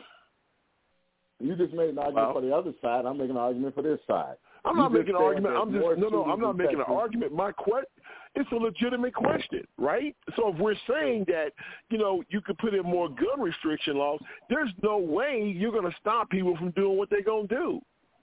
But if one life saved is listen, one life lost is one too many. So I agree, you put something in place, maybe that'll deter some, but people are not going to get shot and killed by guns anymore. I mean, because we just got this Hollywood mentality that we have to carry a weapon. We have to be strapped. We got to, it's just crazy. I was watching Friday out of all the movies. I was watching Friday the other day. And the part where, John Witherspoon walked into Ice Cube's bedroom and saw him with the gun after Big Worm said he was going to shoot Smokey. I know this is too much information for some of you guys, but that's okay. And he was like, what you need that for? He said, I needed to protect myself. And he said, put it down and put your hands up. He said, you kids are sissified today. He said, put your hands up. He said, see, you got to live to fight. You're going to take a behind kicking, but you got to live to fight it, but you'll live to fight another day. But that's not the mentality anymore. I mean, we talked about where this young teenager, was messing with this old man. Old man was swinging with him as a cane. The dude just turned around and shot him. See, here's my point with the gun with the gun stuff. If you have to have every gun registered, and if your gun gets stolen, there's going to be times when people break in the house and they steal guns or whatever, and you report that gun stolen, and that's fine. But if you have a gun and it's registered to you, and if somebody and you sell that gun and you don't register that gun and let them people know that you sold that gun, then there should be a crime. There should be a crime for that. There should be a penalty for that. There should be. But right now there's not. And that's how criminals are getting their hands on guns. That and the ghost laws. Okay, let me ask you this. So is this a situation? Michael K. Williams had a show on. Who? Michael K. Williams had a show on, God rest his soul, but they showed a guy that would drive from Atlanta to New York, buy all these guns in Atlanta, and drive to New York and sell them and make a mint off of them. Now, how did he do that without getting caught? Because there's no, you don't have to register the gun. He just bought them. Okay, let me ask you this. So is this? Okay. But let me ask you this: is this collateral damage the price of democracy? Because you don't have these issues in overseas. You can't carry, you don't have this in Germany. You don't have gun violence in Germany because they're not allowed to own weapons unless they're hunting.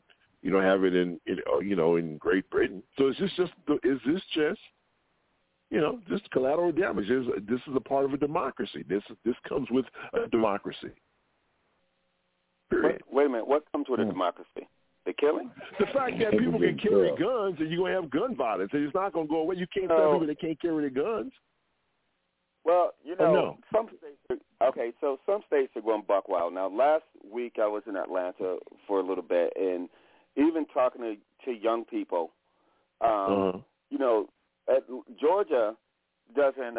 You don't have to have a permit no more. You can just open carry, and that's same crazy. Thing here in Texas. Yeah. Right. So the problem is that if guns are readily available to you, that is your first option in conflict. Like you just pull out a gun and shoot somebody. I'll tell you what I told those kids. I think people are cowards. There was a day people come punch you in your face. You have a little bit more heart to go look somebody in the face and have a conflict with them, but you can shoot anybody from a distance. Like that's crazy. Interesting. And so to say that, that's not going to stop people from getting guns if you have gun restrictions is not accurate. I think that if you have gun people will literally have to go home. They'd have to prove, like they would have to have a permit. You'd have to have a reason to have a gun. And like when you have conflict, you have to deliberately go get that gun. But you should not be walking around here reckless with guns because it's going to cause more gun violence just having them readily available. Right, so, I agree with that. And so that's what I'm saying. So when Texas and Georgia and all those guys are like, oh, yeah, everybody should carry a gun, they don't even know what they're asking. But what they're asking for is more gun violence. I'm not saying that. I don't believe in saying that people shouldn't have guns. because I think I must have read this, the Supreme Court ruling that was right after Reconstruction, right after the Civil War. The Supreme Court ruled that if you take guns in the South, you're going to take it away from the people who need it for protection, which meant that black people were being tormented by the Klan and all this other stuff, and they were trying to restrict guns in those areas. And the Supreme Court ruled you can't do that. So you're going to have all white people with guns and then black people with none? Supreme Court said that you cannot restrict other people's use of guns, but you can restrict the type of guns. Mm-hmm. So there's a ruling, I think it was Alito, maybe not Alito. Who was the Supreme Court guy who he died in office? He was a Republican, and they held up the seat for Obama. I can't remember the guy. Yes, was it Scalise? No. Scalia, yeah. Scalia, like wasn't it Scalia? It was Scalia, yes. He cited a case that was from the 1800s that said, yes, you can restrict weapons because there's a case that says that you couldn't walk around town with an axe, right? Like, you cannot cause public torment just because you say, oh, it's a weapon. They knew that was causing fear and terror. So the Supreme Court will allow you to restrict certain weapons. Like, nobody needs a weapon of war, right? So if you need it for self-defense, you don't need to have, 500 rounds of nothing, right? Call the police. If you have to fire 500 rounds, you can get to a phone is the problem. Right. Right? So he even made the case that, you can restrict some parts of that, but for people who are adults and, have, permits and are allowed to carry weapons, they should carry them. They should be able to have them. So don't get mixed up with democracy and freedom. Not democracy and freedom, but I'm saying capitalism and all that stuff with the right to carry a gun. Because the right to carry a gun in the United States has been about robbing people. It's been about tormenting and taking. So kind of be a little bit clear on what kind of society that you want. But I don't believe in restricting gun access more than I believe in that it should not, if you have an illegal gun, they should probably take it. I'm not sure you should go to jail for it, but I think that they have to do what they can because we have children. This is a public health risk right now. So you have mass shootings and you have children with guns. So you got to do something. So you get to restrict. You shouldn't say, you shouldn't say you should be able to go into grocery stores and movie theaters and all that stuff with no gun. That doesn't make sense. You're right about that. Doesn't make any sense at all. What about you, Momo B? Give me your thoughts on this real quick on this whole thing with gun laws and the restriction of gun laws and, with gun laws, stricter gun laws, would that help curb the violence and mass shootings that we're experiencing, I don't think it would help. I mean, laws are laws, and they're made for a reason. So I don't mind them making laws about whatever they feel is going to help make people just got to go through more changes to get what they're going to get anyway. But it's not going to help with what's going on out here. It ain't going to help at all.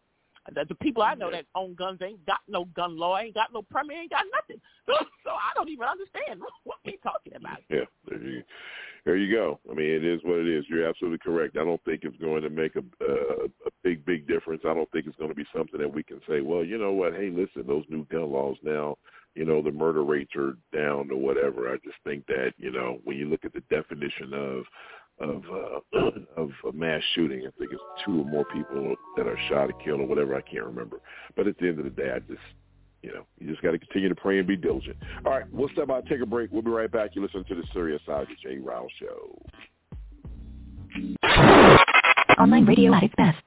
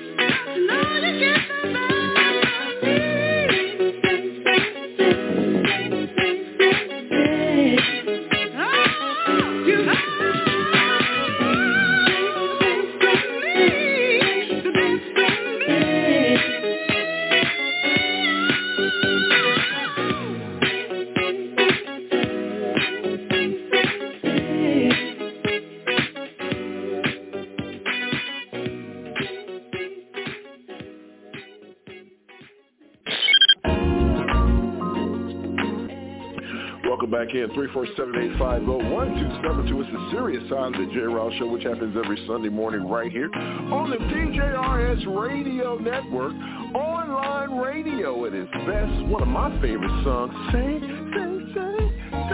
Hope you guys are enjoying this beautiful weather. It's a beautiful day in Houston. Hope you guys are enjoying it where you are. Hope you guys are experiencing some of the great weather that we're experiencing as well. Just a beautiful time of the year. Not too hot, not too cold, but it's just right. As always, I never share the stage by myself. Let's say good morning to the Momo Beezy in the Heezy is in the house. Good morning, Momo. How you be? Good morning. That was my jam too. You get the best of me. I was jamming over here. I love it. Oh my God. Okay. Let her do the singing. All right. Jerome is in the house. What's up, Jerome? How you doing, man? Good morning. Good morning, man. I'm good. How you doing? I'm doing all right, man. Listen, are we doing some things today or what? Later on, top of the hour? What we got going on? I got you. We got some stuff. We talking about. Okay. It is. All right, well, good. Good. All right, got some stuff to talk about. Well, it'll be me riding with you today because Mr. Elias obviously is doing what Mr. Elias does. It's the travel season for the man, so he is on his way to an event. Congratulations to Carmen Formey. Beautiful daughter graduating. It's a beautiful thing as always. 347-850-1272. So we continue to have conversations. Now, here's something that I thought was interesting. Clarence Thomas this past week was asked, he says, well, the leak of the abortion memo is a stain on the court.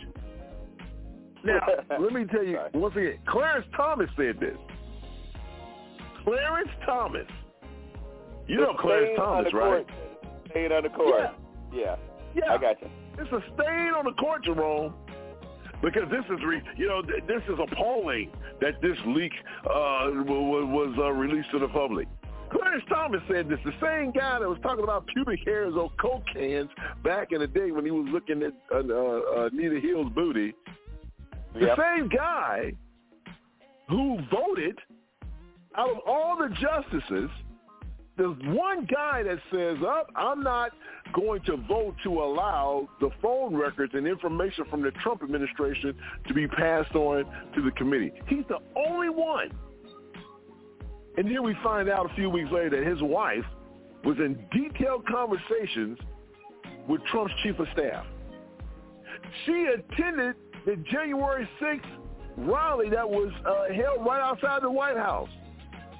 There are text messages that says, you cannot let them take our democracy, Mark. You got to fight, fight, fight. My best friend, I talked to my best friend, and he feels the same way, or however she worded it.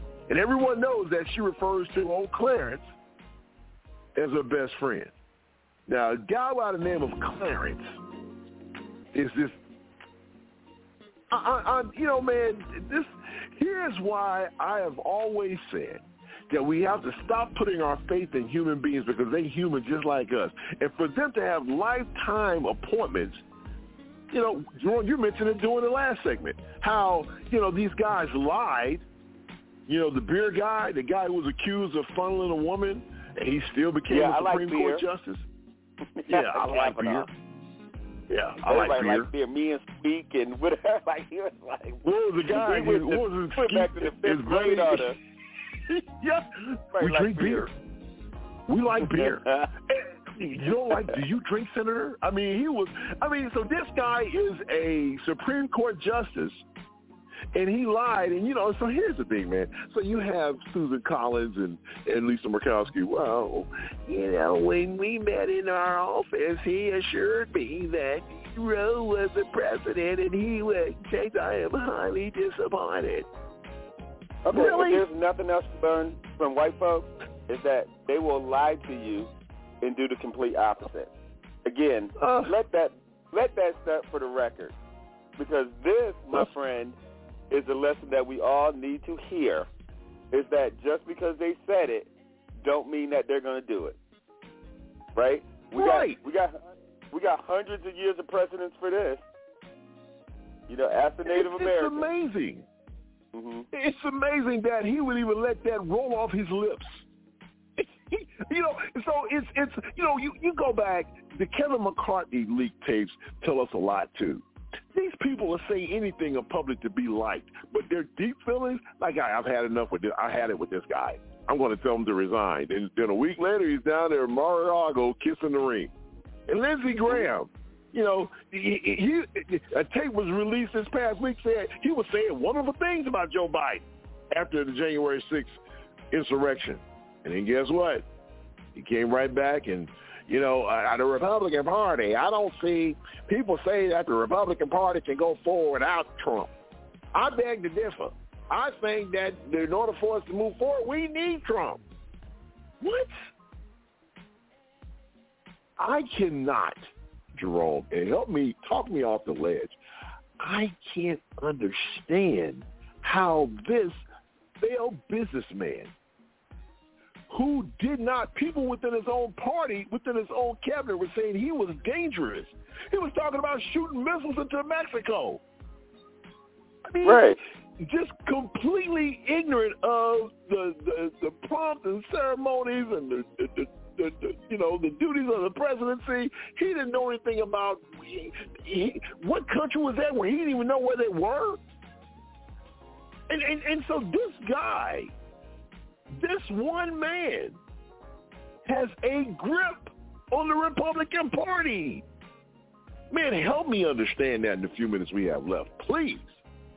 Well, you know what? I cannot help you understand that. Their whole thing is when they get out, Republicans are more vocal, I think, that when you start going on and their conservatism kicks in from them watching an endless stream of Fox News. So Fox News is not news, and they're constantly feeding bad information. So how do you combat that? So as a politician, they're going out trying to tell these people the truth, and then they keep shouting them down. So they're like, okay, well, if that's what you believe, then I believe that too. And so they're just living to fight another day. They're just pacifying them. So when it comes down to it, they won't say anything against the folks that are countering or who are giving them bad information. They just play along just to get the vote. And one of the things that we don't talk about is, what's a better way to combat that? We don't talk about it because that's not their issue. They're like, hey, it's just easier for me not to say anything. That's why so many Republicans are choosing not to run for re-election. They're like, we can't fight that. We're just going to go with it. Oh, wow. I'm not sure if that talked me off the ledge, but who knows. All right, coming up next, time for the NPR News Update. We're only a few minutes away from On a Need-to-Know basis with my main man, Mr. Jerome Esprit. And then also, we're also a few minutes away from, State Your Case. Pastor Steve State Your Case. So we have a lot more coming up in a very, very short period of time. Listen to the Seriouside 347-850-1272. You guys are in the house. Momo B is still here as well, getting her daily dose of the news. Since you don't listen to the news, Momo B, this one's for you. We'll be right back after this. Warned of the legal implications the precedent could set for queer and interracial marriages and contraceptive access as well. Abortion rights is just the tip of the iceberg for equality in America. Some signs called for expansions of the court. Protesters promised to fight back against the Supreme Court's anticipated decision. For NPR News, I'm Caroline Smith in San Francisco. In the nation's capital, thousands gathered at the Washington Monument before marching to the Supreme Court, which is now surrounded by 2 layers of security fencing. I'm Giles Snyder. This is NPR News.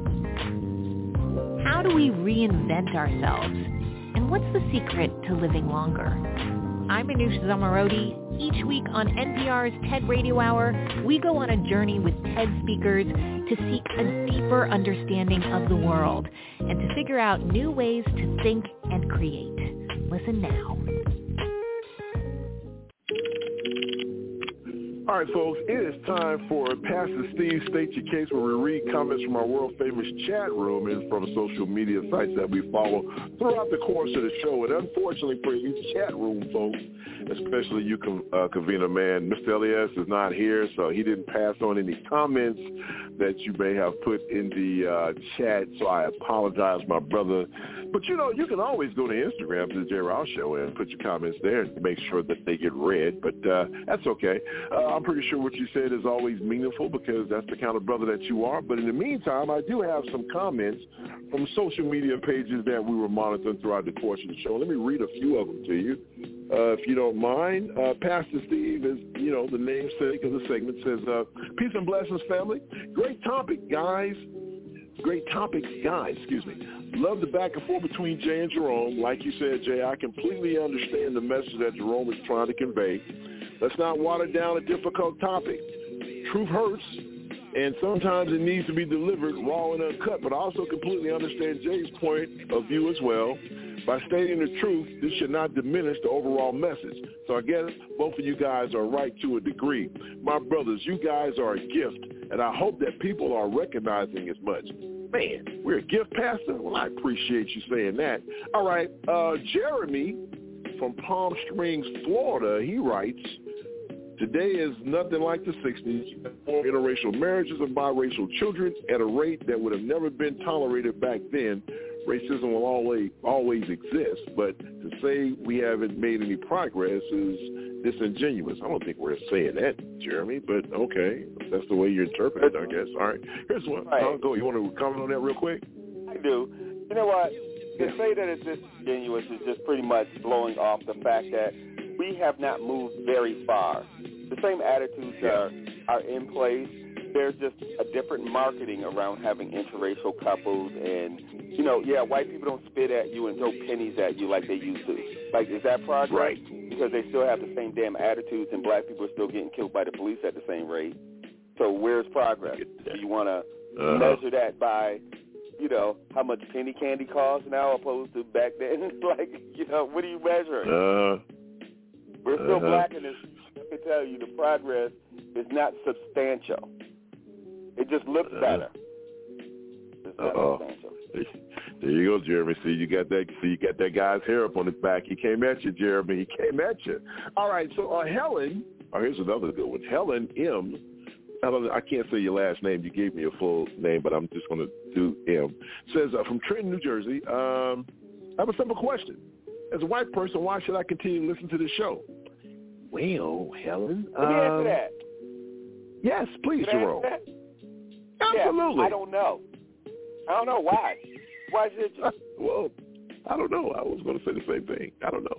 Well, maybe, Helen, let me take a stab at it. Maybe, Helen, because sometimes uncomfortable truths are what you need to hear. Don't look at this show as us bashing you. Look at this show as constructive criticism. I've always said to people, to me, that if you have constructive criticism from me, I'm going to listen. Because you're not telling me this because you don't like me. You're telling me this because you want me to be a better person. So maybe that's the spin that you need to. I'd be curious to see if you're here next week. Yeah, okay, fine, well, Jay. maybe not. You're inspiring me to be a little bit more serious about this. Okay, so now I will say this. Thank you, Jay, for changing my mind on this. All right, so the reason that you should or should not listen to the show is because we are talking from a perspective that is not a brainwashed perspective of mainstream media and white supremacy. We're just telling you some things that may be hard for you to hear, but they are truthful and honest.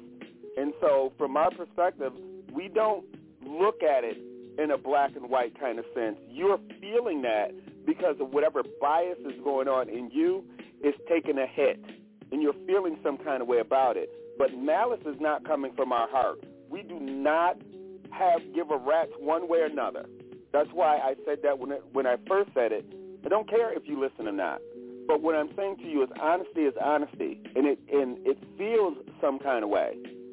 So just examine your own personal biases and why you feel that way about what we're saying, because we're not saying this to hurt your feelings. We don't know if our audience is black or white. We're not catering to one or the other. These news stories are dictating the perspective that we're coming from, and this is coming from black folks' perspective, coming through the eyes of people of color. And you need to either live with that or not, but you cannot keep dictating under the rules of white supremacy to tell us how to make you feel. It is not our job to do that. So either you get to have an honest perspective or go back in your bubble. But I'm not telling you which one to do. I'm just telling you you can't dictate what we're going to do. Wow. That's right. Said. And I would like to go. say something. I would like to say something. Yes. Yes, Momo, yes. Okay. Dear Karen, if you have something to say, or you could just press 1 and say it. The show is open to anybody who want to conversate. We all can talk. You got a voice. You can say it. Get on the line. Ain't nobody stopping you from talking. Let's just Karen. There you go. You heard what she said. 347-850-1272. Go ahead, Jerome. Let me help clear up Momo's. You can do that on this show, but on the next show you can't. We don't accept calls in because we're giving out news, so we don't do that. That's right. Not open now. Dialogue is for suckers who just want to keep stirring up mess. I don't believe in that. I believe that sometimes you have to give information so that people can get smarter. We're not here for you to dilute that because you are in your feelings. That's way too much energy for that. Go listen to something else. There you go. Change the channel. Look, sorry, all right, have one more. Sorry, Karen. All right. Yeah, to Karen. All right. Frankie from Elmhurst, Illinois. Like you said, Jay, gun violence in America will never go away, period, full stop. Unfortunately, I think that is the truth. And if you listen to the show, you know what time it is. Online radio at its best. All right, folks, we have come to the end of this one journey, but don't worry, 5 minutes away. You are 5 minutes away from another journey. But right now, let's close the book on this particular part of the journey. It's time for our final thoughts. Ladies are first. And Momo Beezy and the Heezy, thank you for doing what you do, for hanging with us today. And give me your final thoughts. Oh, my final thought is I just want to make one thing clear, because earlier when we were talking about abortions, he was like, "Oh, you saying the opposite of what you just said." And my point for saying what I'm saying is this: yes, if something happens to a person in my family and they feel like they want to do something, it's my family's business. It's not the government's business to tell nobody what to do in my family. So that was the whole point. Mind your business. Let me handle this in my house. That was it. Oh, okay. Is that your final thought? Yes, it is. Okay. Well, thank you, Momo B, for... yeah, short and simple, straight to the point. Stay out of my business. Got it. All right. Hey, the smartest man in the world, Mr. Jrilshow, man, final thoughts. All right. Well, I have a couple. since LES is not here, take your butt out to vote. That's a paraphrase what he says. I know he says that a little different. Get your butt involved, go out and vote. From my standpoint, first of all, hey to Vanessa and Kathleen and Momo B's here, so shout out to Momo B. And Mariana. I sometimes forget to, give a shout out to the ladies, so I want to make sure I say that. Last weekend I spoke in Atlanta. I won't tell you where it was, and did a retreat with another college in the Adirondacks. And one of the one of the things that those college students, kind of threw out there is that they are not getting good information. So all of those sessions always go well because they are really asking people to tell them the truth. And since, one of the comments was, why should you listen to the show? I don't know. But because my goal is not to, it's not a goal of mine. I'm saying that you could ask Jay. Jay would have a better answer for you. But our job, just as we get older as elders in our own communities, is to try to keep people as informed as possible. Because fear does not exist. Fear is your mind coming to the conclusion that it ran out of options. So the only way to get over fear is to have more information, and I'm encouraging people to get more information. It will stop you from being so doggone fearful and to running like the world is going to end tomorrow. So we have a job to do. You have a job to do, and so feel free to handle that any way you want to. Sorry for taking up so much time, Jay. You're up. No problem, man. No, you're good, man. All right. You're good. We're coming up here real soon. Hey, listen, you know what Jerome said? Those are my final thoughts. And on that note, Mr. Jerome is free. My bad. Yes, sir. If it is Sunday, and we're talking serious stuff, what time is it, my friend? It's time for the serious side of the Jrilshow. Folks, it's been a pleasure to serve you as always, and I hope you just take this information and run with it. So for Mama BZ, Mr. Elias, and my main man Jerome, I'm Jrilshow saying have a wonderful work week. Enjoy your Sunday. Remember, if it's Sunday and we're talking serious stuff, it is the serious side of the Jrilshow coming up next on the need-to-know basis with that smart guy, Mr. Jerome Esprit. Don't go anywhere. We'll be right back. Woo! Online radio at its best. Online radio at its best. Hey, guten Tag. It's your resident map of the South. Let's do this. I'm telling you, I am first very honored that you would join me tonight. He has a very limited time slot, so we want to bring in Mr. Alan Farrell right away. Hey, how are you, Kathleen? You know what? I'm going to make you do what it do, baby. Man, what's crack-a-lackin', baby? What's crack-a-lackin'? It's time for the serious side of the Jrilshow. Don't try to call me out, princess. You can take your love and true purpose and stick it. She's a bitch. You are listening to the TJRS Radio Network. 5, 4, 3, 2, 1. The First Lady dazzles on election night in a... Tell me, what do you want me to do? Pledge allegiance to the flag of the United States of America. All right, folks. You know what time it is. It's time for On the Need to Know basis with my main man, Mr. Jerome Esprit. Now, in full disclosure, I didn't know what that was. Let me play it. And, wow. Okay. So, Jerome. Right. It was like, listen for a ride. Like memory lane, right? It was like, why we at it? We got time. Exactly. Hey. All right, sir. do. This is your territory, so what are we doing, my man? What you got going on for this segment of the show? All right. Before I get into the news, I do want to say this about Clarence Thomas from earlier today, where Clarence Thomas felt like, what did you say? I forgot the word that you used. Clarence said that he was a stain on the court, and this is intolerable. That whole thing. Yeah.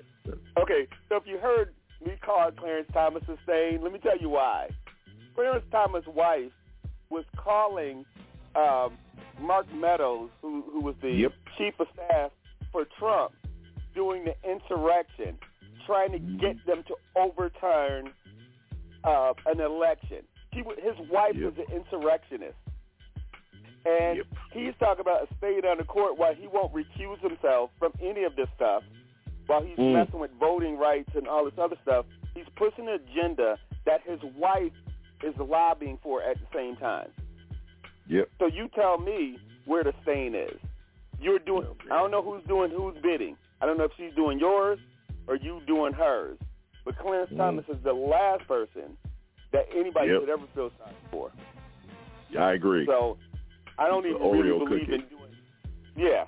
I don't even really believe in doing stories about Clarence Thomas because of that. His wife is lobbying behind everybody's back to overturn every doggone thing, and he acts like, oh, we're above the fray. They should be taking his house because now he's acting like he's scared. You know, I'm scared for my life, but you cannot play victim when you're being that damn evil. Like that's problematic. Hey, Jerome, and don't forget the fact that this clown, he was the only one who voted against releasing those records. You tell me where the integrity is. You tell me where the stain is. The only one. Come on, man, stop. He did not want to release the records because his wife was one of the people who was calling the White House constantly. Preach. So you want to talk about integrity. His name better not come up. He wasn't there. I know, right? That's all I want to put that out for the record because I know, you know, when people hear these in sound bites, they're like, oh, he's a black Supreme Court justice and y'all going against him. Yeah. Fairness is fairness. There you go. I'm glad you said that. I'm glad you said it because you're right. There's so many people that look like us. Oh, he's black. Y'all want to come out against him? Man, stop it. He's black and cover only. Deep down inside, he's an Oreo. Stop it. Right. What is it? He's not even black in name only. Well, because Clarence is black. Well, yeah. Don't let that. Do you get that? Clarence. Yeah, that ain't. It's not Robert. It's Clarence. Don't let Clarence. We need to change his name. Let's do that. So on this show, he will be now be known as Robert Thomas. There you go, Robert. Yeah, Robert. So So let's call him Bob, because we're gonna give him a short version. Okay, that's even better. There you go, Bob. Bob Thomas. But Clarence? Yeah, because Clarence ain't doing him no justice. I know. My Uncle Clarence rolled over in his grave because my Uncle Clarence would pick peaches, would eat pecans, and he would sit out there and smoke and drink. And, boy, you got this dude with the same name? No, thank you. So you're right. No problem, Bob. You got Clarence Carter singing We Be Stroking. That's a black guy. Yeah. Oh, my God, yes. I'm just saying, you got Clarence Avant, the black godfather, if you've never seen that documentary. Clarence Avant's black. But both Clarences, I never seen them swing so far away from black people. I'm sorry. Clarence. All right. I had to get that. I had to let that go before we started. Yes. Thank you. We needed that. Now our first story that the U.S.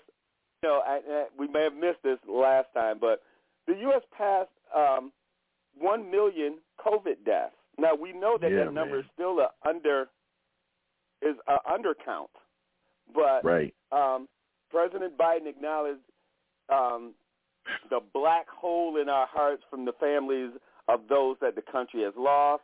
But deaths have fallen 33% over the last week as the virus receded a little bit.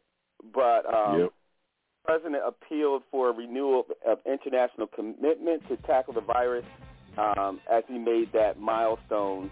And I think they flew the flag at half staff once they hit 1 million of recorded. Oh, okay. Yeah. Wow. And again, we know that there was more than 1 million, but that is the official count that it hit 1 million death tolls. Jesus Christ. All right. Now, I don't know. We didn't talk about this, but remember the white woman, the guard who broke the white dude out? Yeah. And they just killed herself? Well, here's what happened just before they caught up to her. They started releasing news stories that the colleagues have voted prison guard Vicky White Employee of the Year for the 5th time, and she was set to be honored this week before she went on a run with her inmate lover. That's how they describe the white woman who broke the guy out of jail. Her lover. You see how light that is when white folks have like, you know, you break out a stone cold killer, and it's like they were lovers. It's like me and my friend broke the law. So Alabama jail deputy Vicky White, they said, was about to be honored as Employee of the Year for the 5th time, and she was about to retire when she helped Casey Cole. I guess, I don't know if his last name was White, but helped them escape prison. White, yeah, it is. It was White. Mm-hmm. They're maybe they're cousins.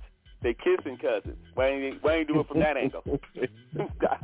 I gotta live with that story a little bit differently. But now they're saying that she ended up committing suicide or something when they caught up to her. So again, I'm not even vested in this story. They're trying to clean her up while again, if I guarantee you, if she would have broke out a black inmate, that story would have looked very different. He kidnapped her, and she couldn't live with herself, so we should feel sorry for her. You know, they would have ran with that someplace else. You don't believe she committed suicide? Well, I don't know. I think that the guy who was with her was she may have. She may not be. She probably didn't want to go to jail. I mean, and she had no real good reason, so maybe she did. Right. Or maybe he killed her. Like, right? Wow. So maybe he forced her or blackmailed her to get out of there and be like, oh, she committed suicide. We don't know. He was with her. You're right. So that I'll wait for Lifetime to do the story. Because you know how that's going to go. Absolutely. Does a story. They're going to paint a whole new picture. Yep. What was that guy in jail for? Murder. Okay, then. Case closed. I done solved it. Yeah. Was not remotely in there. I'm sorry, he wasn't remotely in there for anything nice. It was I don't know how many people he killed, but yeah. I don't know either. Yeah. Right. Anyway, next, because that's a closed case. I don't know how long they're gonna dig into it. They need to give me some money. What'd you say? They need to give me some money because I just solved the case. Right. They didn't even have enough time to go on TV talk about if you've seen these couples. But hey, wait a minute. But you notice that they didn't kill him either. They was able to take him without incident. Yeah. You know how that goes. Yeah. And he had weapons, and they had all kinds of weapons in that vehicle too. You're right. Yep. They only seem to kill black people with their hands in the air, so that kind of tells us a little something else about that. Get me started. Wow. Yep. So all right. So there's a new app that offers a free digital avatar. You know, it makes you like a cartoon. And has facial recognition. The app is called New Profile Picture App. Do not get that app. The Russians are keep getting your data, is what they're saying. They're taking all of your personal data. So they're telling everybody, do not do that app to make a profile picture of yourself. Because the Russians are getting your information. Saying. We're just saying. Huh? You don't use those apps. I just said, oh, wow. Yeah. The company is denying any wrongdoing, and they said by agreeing to download the app, users are willingly sharing their location and details about their device, as well as their photographs in their social media feeds. So here's what they're saying.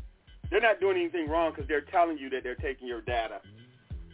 So since they're telling you, then technically you can't complain. That's the moral of that story. Yeah. All right. Yeah. That's crazy. Yeah. So I know every time I look at these stories, it kind of makes me laugh. I'm like, okay. All right. Now, Finland's president announced their bid to join NATO, despite Putin threatening that the country has made a mistake. So they had a joint news conference in the presidential palace in Helsinki, that's in Finland, to join NATO. Now, I don't know if Sweden is doing it, but Finland... Yeah, I think Sweden's the other one too, right? I thought it was Sweden as well. I thought Sweden was trying to...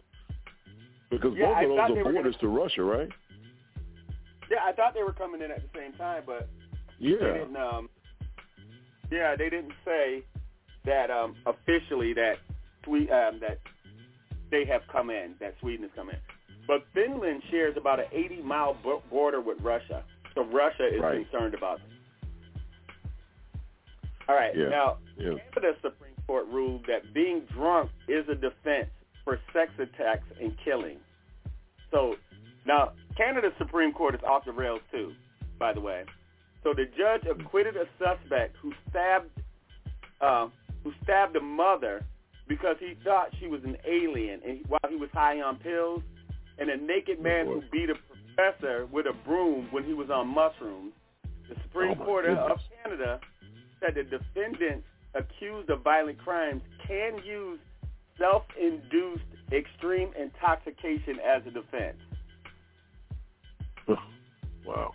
Yeah. Can you imagine how that would go? It's like, with that song, I get high just to get by. With the song, can you imagine that playing as everybody sing theme song when they go to court? Yeah.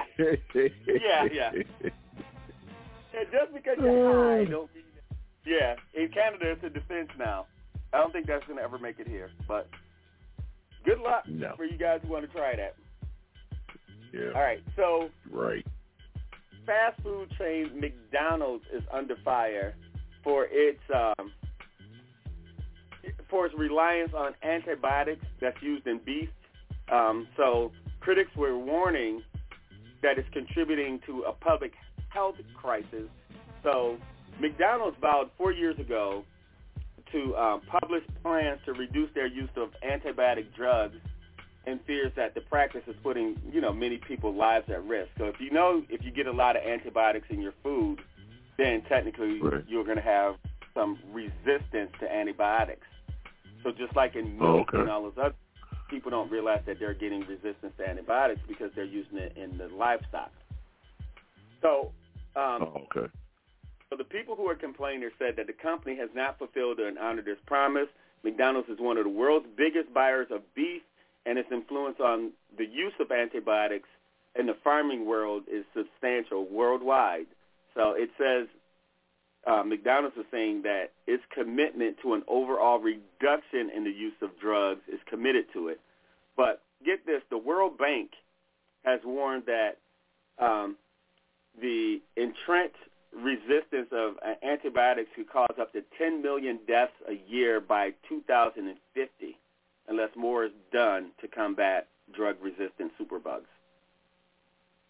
That's what they think is going to be that high, 10 million deaths a year.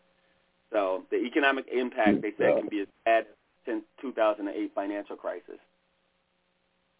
Wow. We don't really think about antibiotics like that, but, yeah, antibiotics, having too much in your food will make you resistant to just regular antibiotic treatments for anything, for any kind of, bacteria growth in your body. It can be bad. All right, now D.C., this is the District of Columbia, is saying goodbye to the Trump Hotel. If you didn't know, Dotard. About time. Yep, Dotart's name is officially removed from the old post office building after losing $70 million over 4 years, and the Waldorf Astoria is preparing to move in. So workers did remove the Trump lettering from the hotel in Washington, D.C. on Wednesday. They sold it to Hilton Worldwide Holdings. So Hilton owns the Waldorf Astoria. Again, hence why Paris Hilton didn't get her butt arrested when she was in Vegas with cocaine, because they own everything. The Hiltons. just want to put that out there. How much money did you say it lost again? $70 million over 4 years. Wow. Yeah, most of Trump's stuff, like, that's what his problem was, is that they were losing money all over the place. He wasn't that rich to begin with, but he was losing money. And, those having, foreign powers or dignitaries stay at his hotel when they wanted to come to Washington, they were pretty much making them go there. But they were losing a ton of money because they couldn't get regular customers. Wow. Yeah. Who was that? One of them, I can't remember what congressman did a fundraiser there. They were trying to appease Trump. They were marking up their prices, but they were losing a ton of money. Yeah. And I remember I thought some Saudi businessmen bought floors and rented out floors at one point, right? I saw it. And the floors were empty, but they bought them out. But the people weren't staying there. They were buying them out just to spend the money with them. Just to get and it is like that's what we call bribery, that they were trying to get close to Trump, right? Yeah. Yep. Now, a California man was sentenced to 4 months in prison for smashing multiple panes of windows in the Capitol building on January 6th, 2021, during the insurrection. They were trying to prevent Congress from confirming President Joe Biden's election. So this guy, Hunter, I can't think of the guy. Okay, so his last name is EHMKE. He was 21. He has to pay $2,821 in restitution to pay for the damaged windows, and that's according to a statement Friday from the U.S. Attorney office out of District of Columbia. But in 16 months, since January 6th, more than 800 individuals have been arrested for crimes related to the breach of the Capitol, including 250 individuals charged with assault or impending law enforcement. So some people are still being charged and being brought up on charges, but they're up to 800 now. They need to get, Mark Meadows and all of those guys and Giuliani. They also need to be in that. They do. I still say they put them off the hook. Yeah. It's ridiculous, man. It really is. Yep. I still say they need to come get them and set an example, because you have somebody trying to overthrow the government and you guys are letting them off the hook. And I blame Merrick Garland and the Biden administration. White folks do not like charges against white folks, no matter what they do. They keep saying stuff like, we need... that earlier. What'd you say? Okay, we were talking about that earlier, about Merrick Garland and that whole thing, so yeah. Yeah, because they can unseal those records from the Mueller investigation and charge them with that stuff, because Mueller said it's not my job to charge them, it's the Justice Department. So the Justice Department goes in there, sees the evidence, and they do nothing? Anyway, we won't all have a heart attack over that, but it's just the land that we live in. Right. Now, a Denver judge denies a motion to dismiss Dominion's director. Now, if you don't remember, Dominion is the company who made the voting machines. And so remember, Trump and those guys were saying how they rigged the machines and the software was faulty, and they went through that whole thing. So they sued the Trump campaign for defamation, and they still tried to get it thrown out. So this week, the judge said that there's no constitutional value in false statements of fact or the deliberate spread of dangerous and inflammatory political disinformation designed to sow distrust in the democracy in democratic institutions, is what the judge wrote in this 136-page opinion, and he would not throw out their case.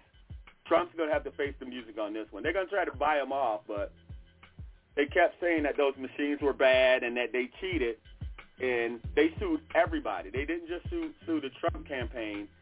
They sued, like, Giuliani. Who was that crazy attorney that he had? The cracking woman? You remember her? I forgot who you... I know who you're talking about. I can't remember her name. that crazy woman. But they sued them all. So they're like, if y'all gonna, that's how laws work. If you put out bad information on people, they can sue you.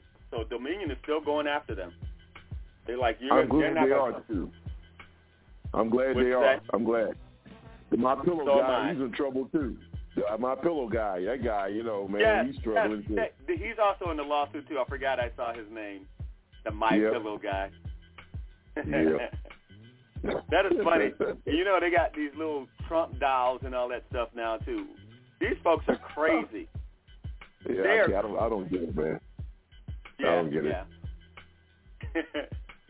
I get it. It's the reason why Jim Jones existed, so I guess he's the new Jim Jones for them. You know what's funny? That's exactly what I said a few years ago. I said I can never understand why people would do what they do, but then again, Jim Jones had people drinking Kool-Aid, so you're absolutely correct about that. Yep. He ain't even put no sugar in it. He was like, look, it's just Kool-Aid. I don't understand what just Kool-Aid. All right, now, Germany foiled a Nazi attack in schools. Now, cops arrest a boy who was 16 after finding pipe bombs packed with nails and racist material in his room. They had a raid overnight and said that they stormed the teen's room and took him into custody and uncovered 16 pipe bombs, as well as anti-Semitic and anti-Muslim material. You know, the Germans are doing a better job than we are in this country, apparently. Apparently. Now get this. There was, after we talked about what happened in Buffalo, I knew this story, but I didn't put it out there. But a 9-year-old white kid was filmed storming over to his black neighbor's house, cracking a whip, and banging on the door. He was trying to get this. Yeah, he was trying to call out some 9-year-old black girl, but he's hitting a whip on the door, going after the black girl. So there's footage of this, by the way. So the unnamed child has this whip. I'm not going to even say the black family's name, but they're on their front porch in Dallas, Texas. This is on Friday. And they were looking for the young couple's 9-year-old daughter, the 8-year-old was, and the mother answered the door to confront the child. And I know this is Sunday, but I'll bleep it out so that Jay doesn't have to later on in life. So, because the black woman cursed out, right? So the mother answered the door, and they said the child was upset and planned to attack her daughter. So she said, the mother comes to the door and said, little boy, you better get your ass up off my porch before I call the police, beating on my door like this. And then, it's actually a video. And then she says, I will call the police. You need to leave. And don't you ever beat on my damn door like that again. She cursed him out. And it's unclear why the boy was for the little girl, who hasn't been named, and what he was planning on do if he found her. So they went to the little boy's house, the white kid's house, and his father says, well, do you have any proof that it was my son? They said, we got him on camera. And he had nothing. Wow. Again, you're breeding little serial killers is all I want to say. Get some help. Yep. I think we need to do a public service announcement for people who are feeling in their feelings from us doing these stories. These stories are true. What was that old, what was it, Dragnet? The names have been changed to protect the innocent. Yeah, you can get on your feelings all you want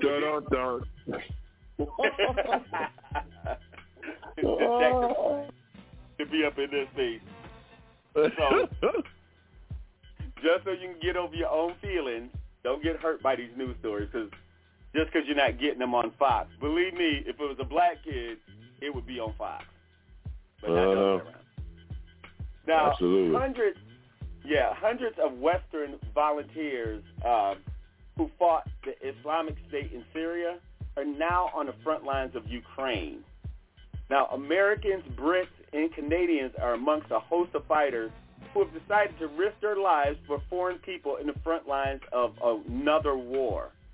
So some have become official members of the Ukraine military, and others volunteer, like they're volunteer combat medics.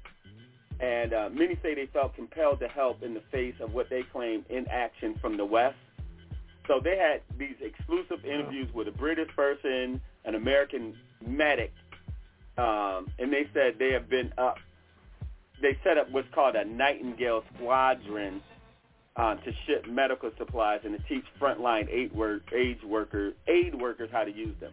Now, I'm only doing this story to say because it proves my point that when you have a war, some people don't care who you fighting, and we need to deal with that. They just want to go fight, kill somebody.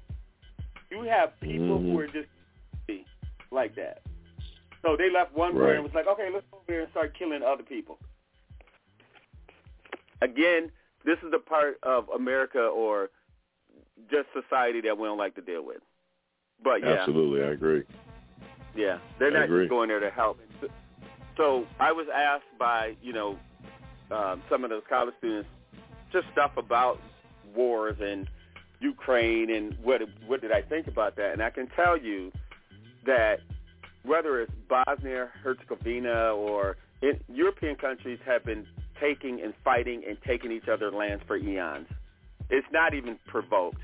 So for us to jump in a war that Russians are fighting Russians seems a bit overblown because we have to take a side.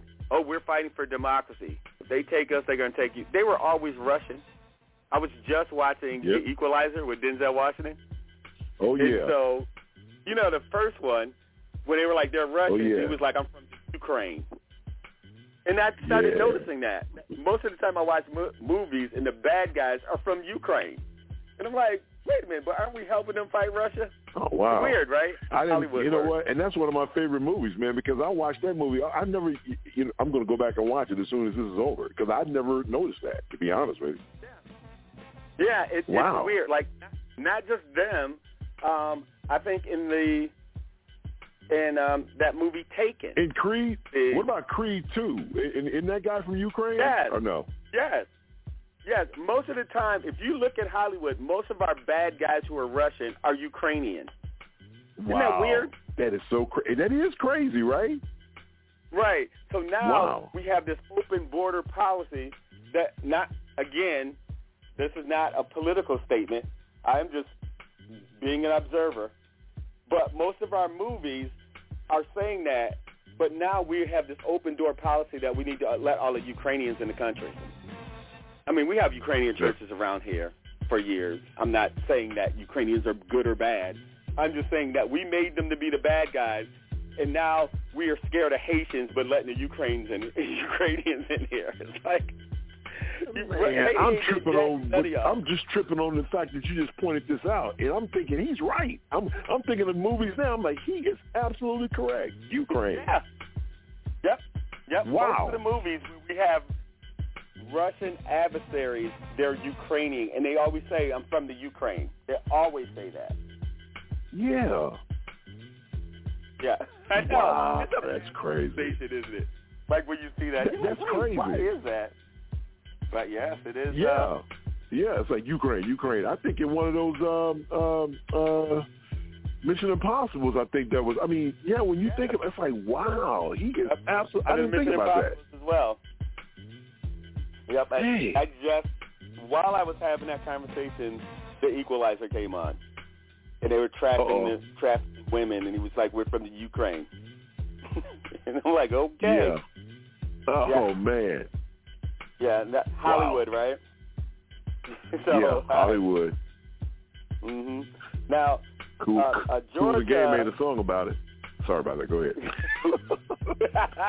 Cool in the Game made a song about it. Hollywood. My bad. Go ahead. Hollywood swinging.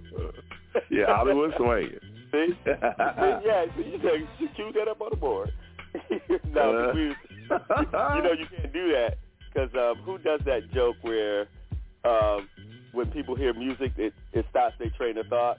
that would definitely happen. You put Hollywood Swinging on. That's a party song. Yeah. You're right. It'll stop everything. You're right. We used to do that on our show, man. We do something like, oh, stop.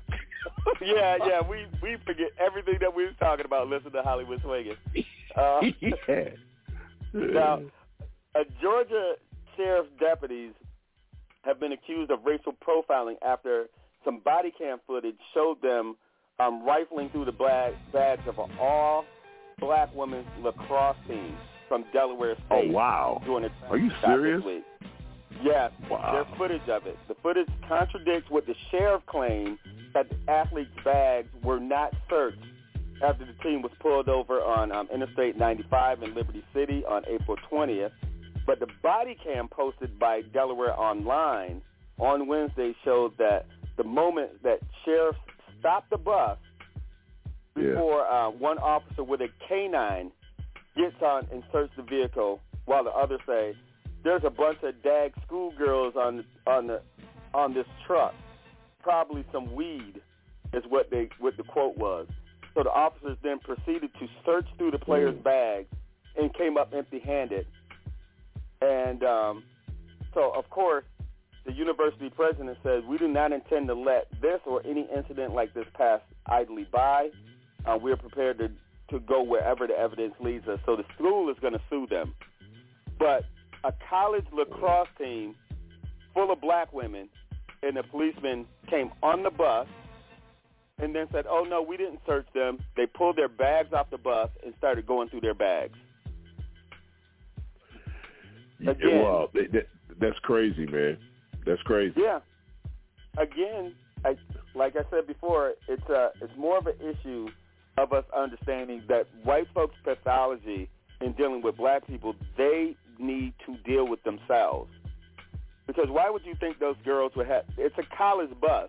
Of course you can't smoke weed because you cannot play college sports if you drug test, with weed. I mean, with any kind of substance. They don't let you play college sports. So just because they were black, who stops a bus, a team bus like that? No, man. But, I guess if you look at it from this perspective, maybe they was watching Bel Air, man, because, Carl said he plays on the lacrosse team, and that dude there is stupid on Bel Air. About digress. Yeah, you digress. I don't watch Bel Air, so I didn't see that. Oh, man. I never watched that. Wow. Yeah. Wow. So I don't know what Carlton doing, but I'm not giving him he's no doing out. drugs. He's doing drugs, that's for sure. He's doing drugs. He's on a lacrosse team. My goodness, it's hard. I didn't think I would like it, Jerome, to be honest with you, but I'm in. I'm all in. I mean, I can't stop. I can't wait till season 2. It's crazy. Wow. Okay. So since you don't usually do this on your show, I'm going to do this for the white folks. This is a disclaimer. That was a television show, or it is a television show. We're not talking about real black people here. We're talking about a TV show. Yeah, true. Yes. Yeah, because you know how people they'll mix those up. It's like, I heard him say that Carlton, like he was playing lacrosse and he had drugs. It's a TV show. Now you want to know it's a TV show that's off the rails. Have you ever watched Mom? No. What is that? Oh my God! You never watched that with Allison Janney and Anna Faris and Jerome. No, it's to be honest with you, man, I don't really watch a lot of TV if it's not news. But I don't know why I called up with Bel Air, but no, I haven't seen it. Is it on Netflix? Where is it? No. It's on. Well, it's syndicated now. They just went off the air. They probably did 6 or 7 seasons, right? And I'm always fascinated by it because it's about Anna Faris's character, who was a stripper, did drugs, is an alcoholic, and they all kind of meet in rehab, talking about stories about how they used to rob and steal. And it's a sitcom. And it's funny how white people normalize their dysfunction. There could never be a black sitcom with some ex-crack addicts joking about being on crack.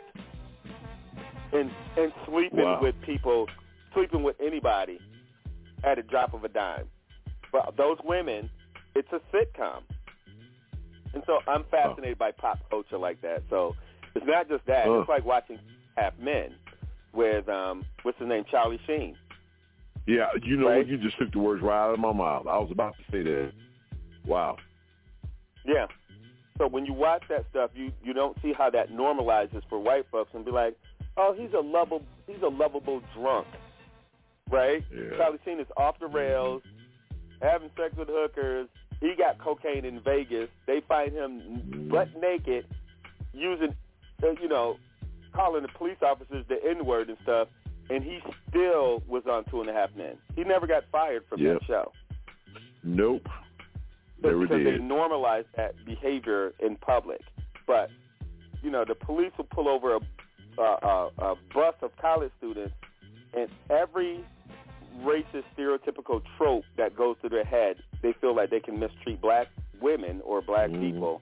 So they just go ahead and brought the dogs in on the bus, went through their stuff, went through this one girl's bag, and there was a package in there, and she said, I don't know, it was a gift from my aunt. And they made her open it, and it was an empty case, like a storage case, like a jewelry case, and I think it was either a Bible or something like that in there. And they was my bad. We was wondering what was in there. They thought drugs was in there. So anyway, it's this sick thing that when people, write into the show or call or send messages and think that we're being biased one way or another, these are the stories that you don't hear. Exactly. And that's just the point that we're making. Again, and personally I don't care, but I'm just trying to help Jay out. I'm doing a little public relations for Jay's side. I don't care what I don't care. Right? Care less. Yeah. So 3 Louisiana state troopers were arrested and charged this month with a simple battery after violently arresting a black motorist 2 years ago. So in their body cam footage obtained by AP, the 3 troopers can be seen on top of Antonio Harris, who's the motorist, followed by a high-speed chase. Harris had surrendered himself to officers, but they continued to slap, punch, and knee him multiple times. So the troopers, Jacob Brown, Dakota DeMoss, and George Harper, faced misdemeanor charges for the incident after local prosecutors dropped the felony charges of malfeasance in office. So all 3 white officers, they dropped them down to misdemeanors, but they did charge them. Is this a win or not? I don't know. I was throwing that out to you, Jay. But since they dropped the felony charges, I guess they felt better with the misdemeanor. I don't know. Now, okay, so Miami cops hunt. Okay, so here's the story. I was going to do the story, but I figured I'm going to save that one for later. But they have this thing that says that middle-age dating is a superpower. So there's a story about this divorced mother of 3 who's 51 who reveals how sleeping with 8 men a year that she met on Tinder helped her get over a heartbreak. So the mother of 3 who endured a messy divorce at 47 then slept with 8 Tinder dates in a year and documented it in a memoir, says that dating is her superpower. There's a lot of stories in here, and just so that Jay's not getting too many letters, I'm going to ignore them right now. We're just going to move on to another story, just in case I missed them. All right. Now, last week I didn't do the story, but when there's a story about Oscar winners living longer. They're saying that people who win Oscars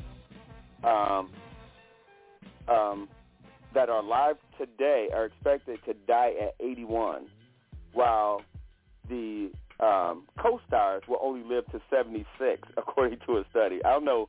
Universities have a lot of time on their hands. So researchers for the University of Toronto created a model based upon analysis of 2,111 actors who were nominated for Oscars from 1929 to 2020 or appeared opposite nominated actor. And they're saying that people who win Oscars live longer than people who were just nominated or their co-stars. So I guess winning an Oscar does help you in the long run. Not only do you get more money, I guess you live a little bit longer. All right, now there was a story about more than 150,000 indigenous children were forcibly taken from their families and placed in residential schools across Canada from 1863 until 1970. And the system was created by the Christian churches and the Canadian government in the 19th century in an attempt to assimilate and to convert indigenous youngsters into Canadian society. So the children were first forced to cut their hair. They were banned from speaking their own language, and many were both physically and sexually abused. So an estimated 6,000 children are believed to have died at the schools. And the system was a large result of, Canada's Indian Act, which was passed in 1876. So they're recently, kind of going back, trying to do some cleanup work, but this is the church that's now starting to report on, how much damage they did and all of these other things. Now, in a related, unrelated story, campaigners who successfully got a girls' school closed in Missouri now wants the affiliated boys' school closed. Now, there was a gay boarding school in Stockton, Missouri, has long been accused of abusing boys in his care. The long-term school doctor, David Smock, who's 58, is now charged with 15 sex crimes, including the attempt to sodomize a 13-year-old in a shower. So Amanda Householder, whose parents worked at that school, is leading attempts to close down the school, which is located on a 200-acre ranch. She said that the fact that the boarding school is still open is beyond infuriating, is what she told the Daily Mail. The school says on its website, we only work with boys who are struggling, so we strictly maintain discipline and security. But Amanda Householder was instrumental in having her parents arrested for their abuse at the girls' school, and now she wants the Associated Boys School closed. So she is out there doing work. That is just another thing that's going on in the world I thought we might put out there. Zach Krugman, who's a former director of data science at Thomson Reuters, and Reuters is where we get, our news feeds from, so he's just a reporter. He claimed that he was wrongfully fired from his job after sharing his research on race and police killings with colleagues. Now, in the post he shared on the company's internal social media platform, outlined that his research showed that unarmed white people were more likely to be killed by cops than black people, and that Black Lives Matter movement allegedly caused the deaths of thousands. So the Washington Post, which has led an effort to document fatal police shootings, found that in 2015 that 3,024 white people have been killed and 1,596 black people have been killed by police. Now, the findings highlight that black people were disproportionately affected by shootings, as black people only make up about 13 to 14% of the U.S. population. But Krugman said the rhetoric was incomplete, and when he tried to prove it, he received backlash from his fellow white coworkers. Now, here's what I want to say about that story is, first of all, Black Lives Matter didn't kill nobody. And it's interesting that white folks want to make Black Lives Matter a hate group.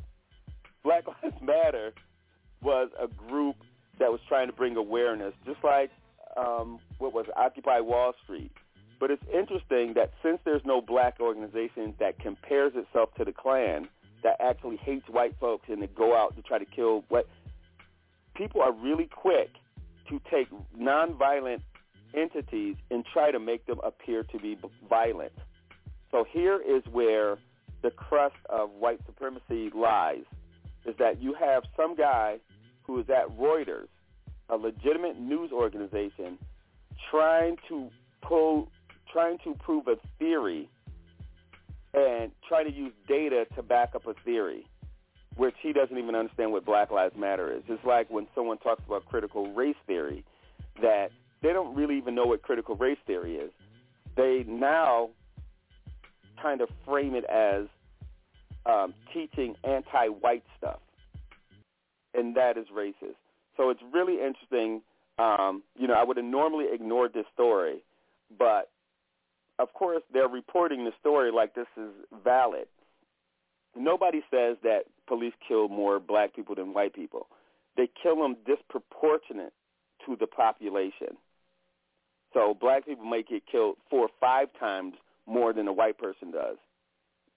But when you throw out raw numbers, that's not for you to say, oh, well, since white people are getting killed, it's okay that y'all get killed. Black people are being targeted. And so this guy, Zach Krugman, whoever he is, do not listen to him. Whether he comes out with a book, whether he goes on Sean Hannity's show or whatever, always people who have these fake credentials, a PhD from MIT, giving you nonsense. So he tried to put out there that Black Lives Matter killed people. So even though the white supremacists ran over people at a Black Lives Matter rally, then they're going to blame that on the black people who were protesting peacefully. That's what it sounds like to me. So on that note, since Dre dropped off a little bit, I'm just going to do a couple of more news stories, and then I will check in on you again next week. But, we just didn't want to just drop off and not do any shows. But I think he just got dropped, unless I got dropped too. Yeah. But he also just got dropped. No. Oh, you still here? Yeah. Okay. I was going to say, I thought you got dropped off of the thing. When I heard the bed leave us, I thought maybe you got dropped off the show. No. I'm in the house, man. All right, well, you're good then. Okay. So I don't know if how much of that last story you heard, but they have a so I'll do the next one. But there was a decorated Air Force general who was found guilty of sexual assault for forcibly kissing and touching his sister-in-law.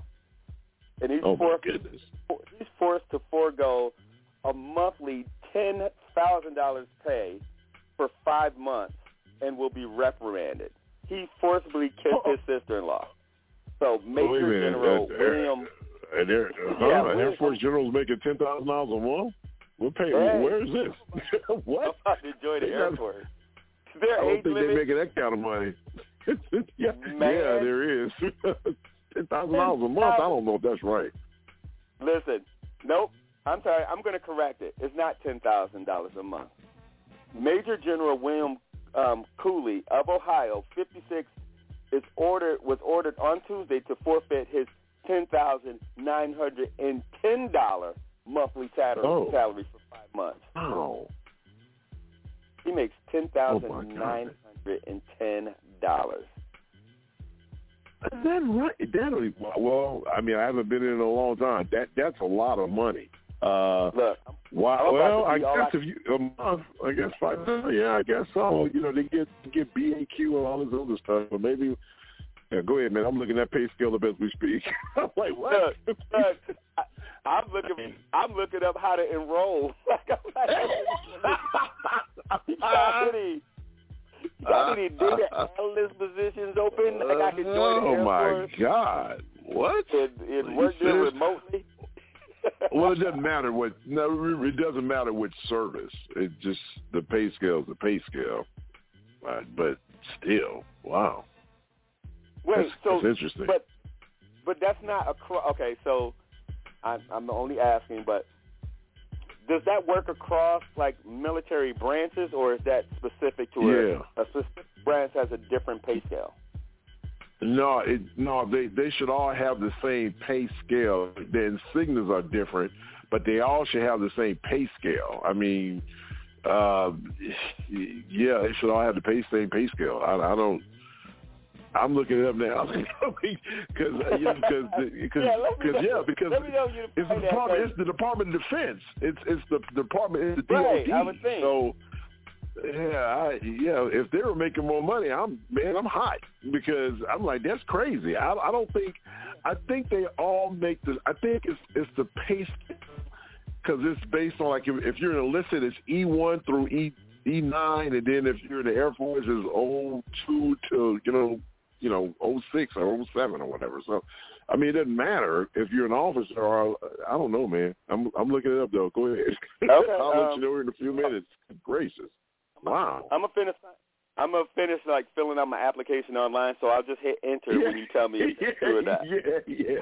Okay, no problem. I got my finger on the enter key. I'm like, wait, okay.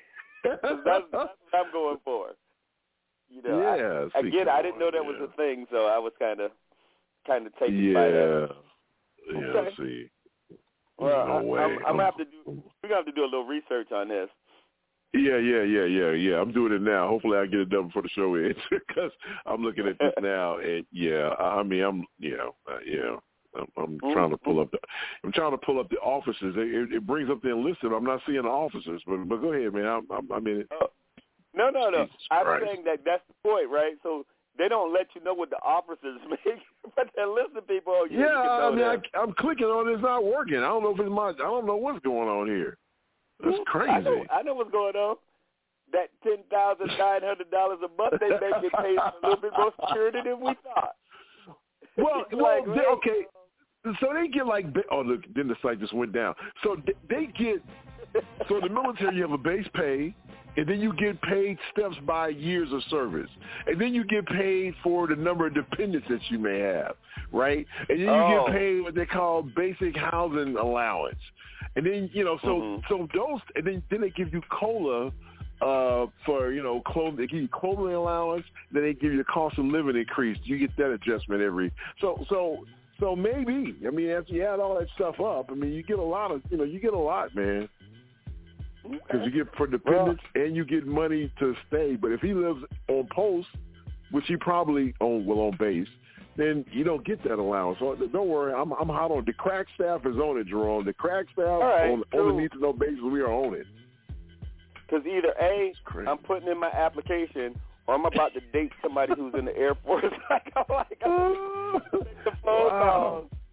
Y'all find me near the Air Force base. I'll be there Friday around 6:30. Wow. The Applebee's. Like we're going for Yeah. Well, I ain't going to the Air Force. I'm going to the Army if they let me back, but I ain't. Oh, yeah, I'm not going to one of them. I just said I could be support staff because technically, if they give it up $10,000 a month, I'm sure they have some technical assistance that they need. I can help manage their data security. That's all I'm saying. Yeah. Now that I say that, now I have to retract this because this next story that I'm about to read. All right, so Miami cops are like on the hunt for this woman who's like a watch thief. Like they saw her on surveillance video again. Now this may sound like a story that I've done before because it keep happening. Mm-hmm. This woman sold some watches worth $200,000 from a luxury apartment. They belonged to a man that she met in a Miami nightclub hours earlier, and then the woman can be seen on the elevator at one of the condos in Miami, Florida, vaping, smoking one of the vape sticks, and stealing $2,000 in watches from one of the residents. So it looks like I won't be at your local Applebee's. Like I can't trust. I don't have no $200,000 watch that you know of, because I ain't wearing it around you ever. Like anybody who's doing that, I'm not flashing nothing. Yeah, don't flash anything. Look. Oh my God. Jay, I'm gonna be there and be like, if you want to get in on this 2 for $20 at Applebee's. There you go, bro. I'm in. Look, but I tell you what. Go ahead. You're not what? I said I'm not going out of my way to splurge on nothing. I can see how this is going down. Well, Jerome, if you join the Air Force, maybe you can. I just pulled this up, man. So it is saying that the Air Force officers, the salaries of Air Force officers in the U.S. is a range from $21,000 to $561,000 a year, with a median salary of $100,000.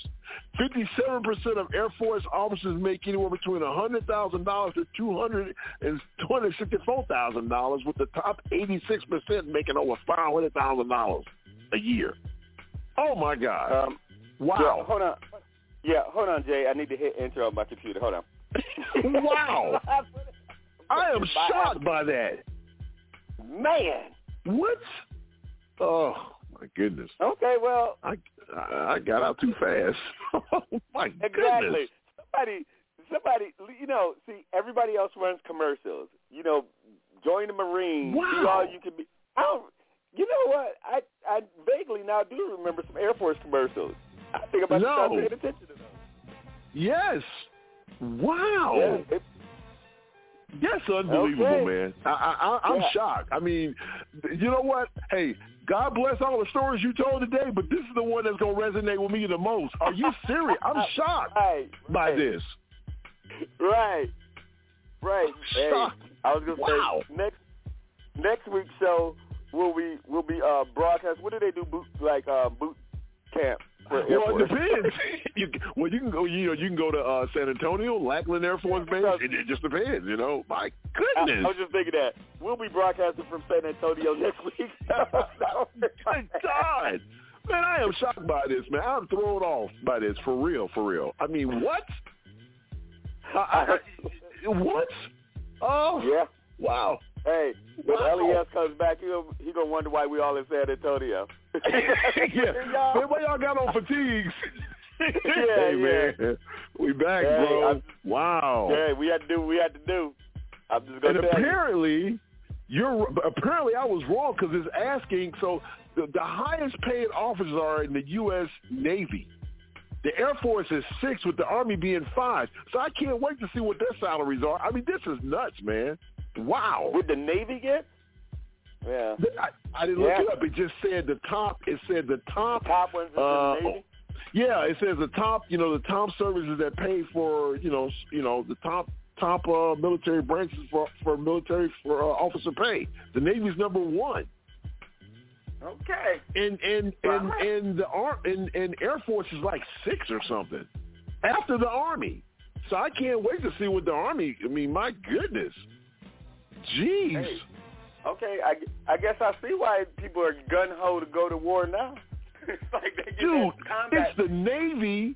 Check this out. The Navy, the Coast Guard, the Marines, Army, Air Force, and then the U.S. Space Force. That's it. That's the ranking. Wait a minute. You said the Coast Guard? Okay, number 1 is the Navy. Number 2 is the Coast Guard. Number 3 are the Marines. Number 4, Army. Air Force is 5, and the space and the top, and to round it off, it's the Space Force. Yeah, they need to dissolve that damn Space Force. But anyway, go to a real branch. That's that Trump thing. There you go. Space Force. There you go. We're on the countdown, man. We have a minute left, dude. Hey, I got nothing. So I just wanted to throw that out there. And again, broadcasting live from San Antonio. We'll see you doing the next, what is it, Lollapalooza, Burning Man, Coachella, something. We're going to be down there, San Antonio. Yeah, we go to San Antonio and our camouflage. There you go. We'll see y'all next. All right, man. I appreciate you letting me tag along, man. Folks, appreciate you as always, and it's always fun. All right, guys. We'll see y'all next week. Later. See you next week. All right.